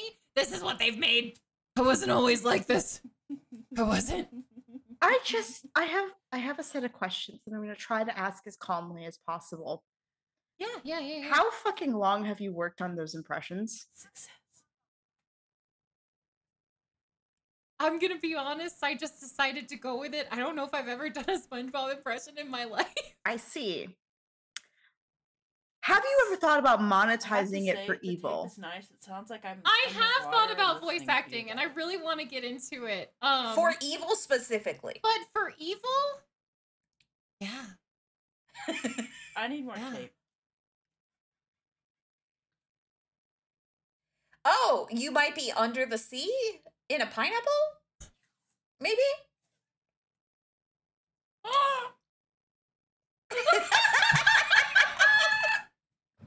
I'm ready to be tangled. All right, I'm gonna tingle you bitches. Okay. Tangle me. I feel like this one really hits at the heart of serving pleasure. Ooh. Freno shakes his head. You've got to take it easy, man. I know, I counter. I like help, you know? That's why I became a nurse in the first place. That's great, it really is, Freno explains, nodding in confirmation. But you've also got to take a little time for yourself. If you're not healthy enough to help the folks you want to take care of, then what's the point? It's all about balance. Doesn't that seem kind of arrogant or something, or self-centered, I question? Freno shakes his head. You're important and special. It's okay to think that because most of us need to be reminded sometimes. It's one thing to be self-centered, but it's something else entirely to stay healthy with a little bit of self-love. Fair enough, I reply, understanding the sentiment behind his words, but still not quite agreeing with it. Anyway, you'll be up and at it again pretty quick here, explains Freno. Besides the exhaustion, you're in great health. I nod in understanding, thankful there isn't something serious lying below the surface. I skip a little bit, and then I head out into the hallway, but stop when I notice a swirling mass of potential activities floating about from the corner of my eye. I slowly turn to find myself face to face with the physical manifestation of my need to please everyone, who is strikingly handsome and smiling wide. Hey there, the sentient idea offers. Hi, I reply, reaching out to shake the entity's hand. You headed off to fill in for Freno? The shifting physical manifestation questions. I nod. Good. Awesome. Hey, I was just wondering if later tonight you'd like to watch that movie your buddy recommended to you. The one you said you'd watch and then tell him what you thought. The physical manifestation of my need to please everyone explains. I'm going to be pretty tired after this double shift, I inform him, while reluctantly sifting through my options. But I suppose I could carve into my sleep hours just a little bit. Well, it's going to be more than just a little, the physical manifestation admits. This movie is 4 hours long. 4 hours, I blurt. It's experimental, the swirling entity explains. Then tomorrow morning, maybe you can start watching the neighbor's dog while he's on vacation. This strange mass of responsibilities continues. You know, filling up the food bowl, taking him for walks. I guess I'll have time if I don't sleep, I mumble. Great, the swirling mass replies. Thank you so much for taking care of all this. By the time I finish watching my movie recommendation, the sun is just beginning to rise over the horizon, filling my apartment with a warm dawn glow that would otherwise be very pleasant if it weren't for the fact that I just sat through 4 hours of the most boring entertainment one could possibly devise. In fact, calling it entertainment is pretty generous. Still, I've reached the other side, and while I can't go back to my friend and tell him it was the best movie I've ever seen, I can at least say that it was a unique experience. Oh shit, I suddenly blurt aloud. I need to feed the neighbor's dog. I stand up to head for the front door when suddenly I find the physical manifestation of my need to please everyone blocking me. This excerpt is from Not Pounded by the Physical Manifestation of My Need to Please Everyone, because sometimes it's okay to give back to yourself. Looking for the sexy bits? Well, this one is all about self-care and loving the things that make you happy, and I think that's sexy as hell. You can find this book on Amazon and Kindle for $2.99. I want you to know I almost lost my shit in the middle of you reading because I looked over and I saw Andy's disassociated glare. I saw her like sink back into the chair just staring forward. Like a spotlight on, like being interrogated in like a Criminal Minds episode or something. You looked like you were taking a nap. You fully were like, I closed my eyes Checked at out. one point. I was like, I'm just gonna ride the vibes. And then about that time, the physical manifestation of my need to please everyone came out, and I'm just like, the volume all got called out. the we volume all on this bus fully- is astronomical. I called out every ma'am here, I think. Yeah, And also this book with my selection of tinglers today. You shithead. Yeah. I just deeply appreciate that you're all very affectionately like, you motherfucker, affectionate. We support women's wrongs here. So many wrongs happened in the span of just the last 20 minutes alone. Yeah, we're all about women's Has it wrongs. only been 20 minutes? Same SpongeBob, yeah. He looks like that kid after a full day at Disney. Like, I've had it. I've Are had we it with you and home your yet? shenanigans. What is that line for Scooby-Doo? And I would have gotten away with it if it weren't for... You meddling meddling mams. mams. Oh. All right. We're gonna wrap this up. So tune in next time for our Christmas episode where we'll be covering Make You Mine This Christmas by Lizzie Huxley Jones. It's the golden rule of pretending to be someone's girlfriend. Don't fall for their sister. After a year from hell, Half is ready to blow off steam at a Christmas party. A kind stranger, a few too many drinks, and suddenly she's kissing Christopher under the mistletoe in front of his ex-girlfriend. The next day, the news is out, and they're apparently a couple madly in love and coming to Oxley to spend the festive season with Christopher's family. But Half doesn't have a better holiday plan, and to save her new friend from embarrassment, she agrees to pretend to be Christopher's girlfriend for Christmas. It has the makings of a hilarious anecdote they'll be telling for years. Until Half meets Christopher's sister, the mysterious, magnetic, and utterly irresistible Kit. Maybe love was waiting for Half in this quiet little town all along. That's a Who doesn't Hallmark love? movie. Exactly. gay Who doesn't love a Hallmark Hallmark movie? movie? A fake relationship rom-com that's gay? I love it. So that is our next book. I'm really looking forward to it. But yeah. Until then, looking for hot content and even hotter vibes? Check out our Patreon. You can find it linked on our Twitter and Blue Sky, WB2YM Pod. You can also find us on Instagram with the same name. Plus, we have a Facebook page and Tumblr, if you're into that kind of thing. Please follow, rate, and leave a review on the podcast platform of your choice. Tell a friend, chase down a coworker. We've got so much love to give, and we need your help to spread it. Finally, we'd like to thank Acorns for our theme song. This has been Wham Bam Thank You Ma'am, and I hope we've left you thoroughly satisfied. Now, All together now. Wait, Sweta, we say get flirty and then we say get dirty. Okay. That's what. Okay. Okay. All together now. Okay. Get Get flirty. And stay dirty. Who lives in a pineapple and How dare you? I'm gonna kill you. How very fucking dare you? I'll never apologize. Please at least apologize to me, the innocent bystander, who did not see that in the fine print of the consent form for this show. She None of us sprung it knew. on us. None of us Just like knew. I want to talk to my agent.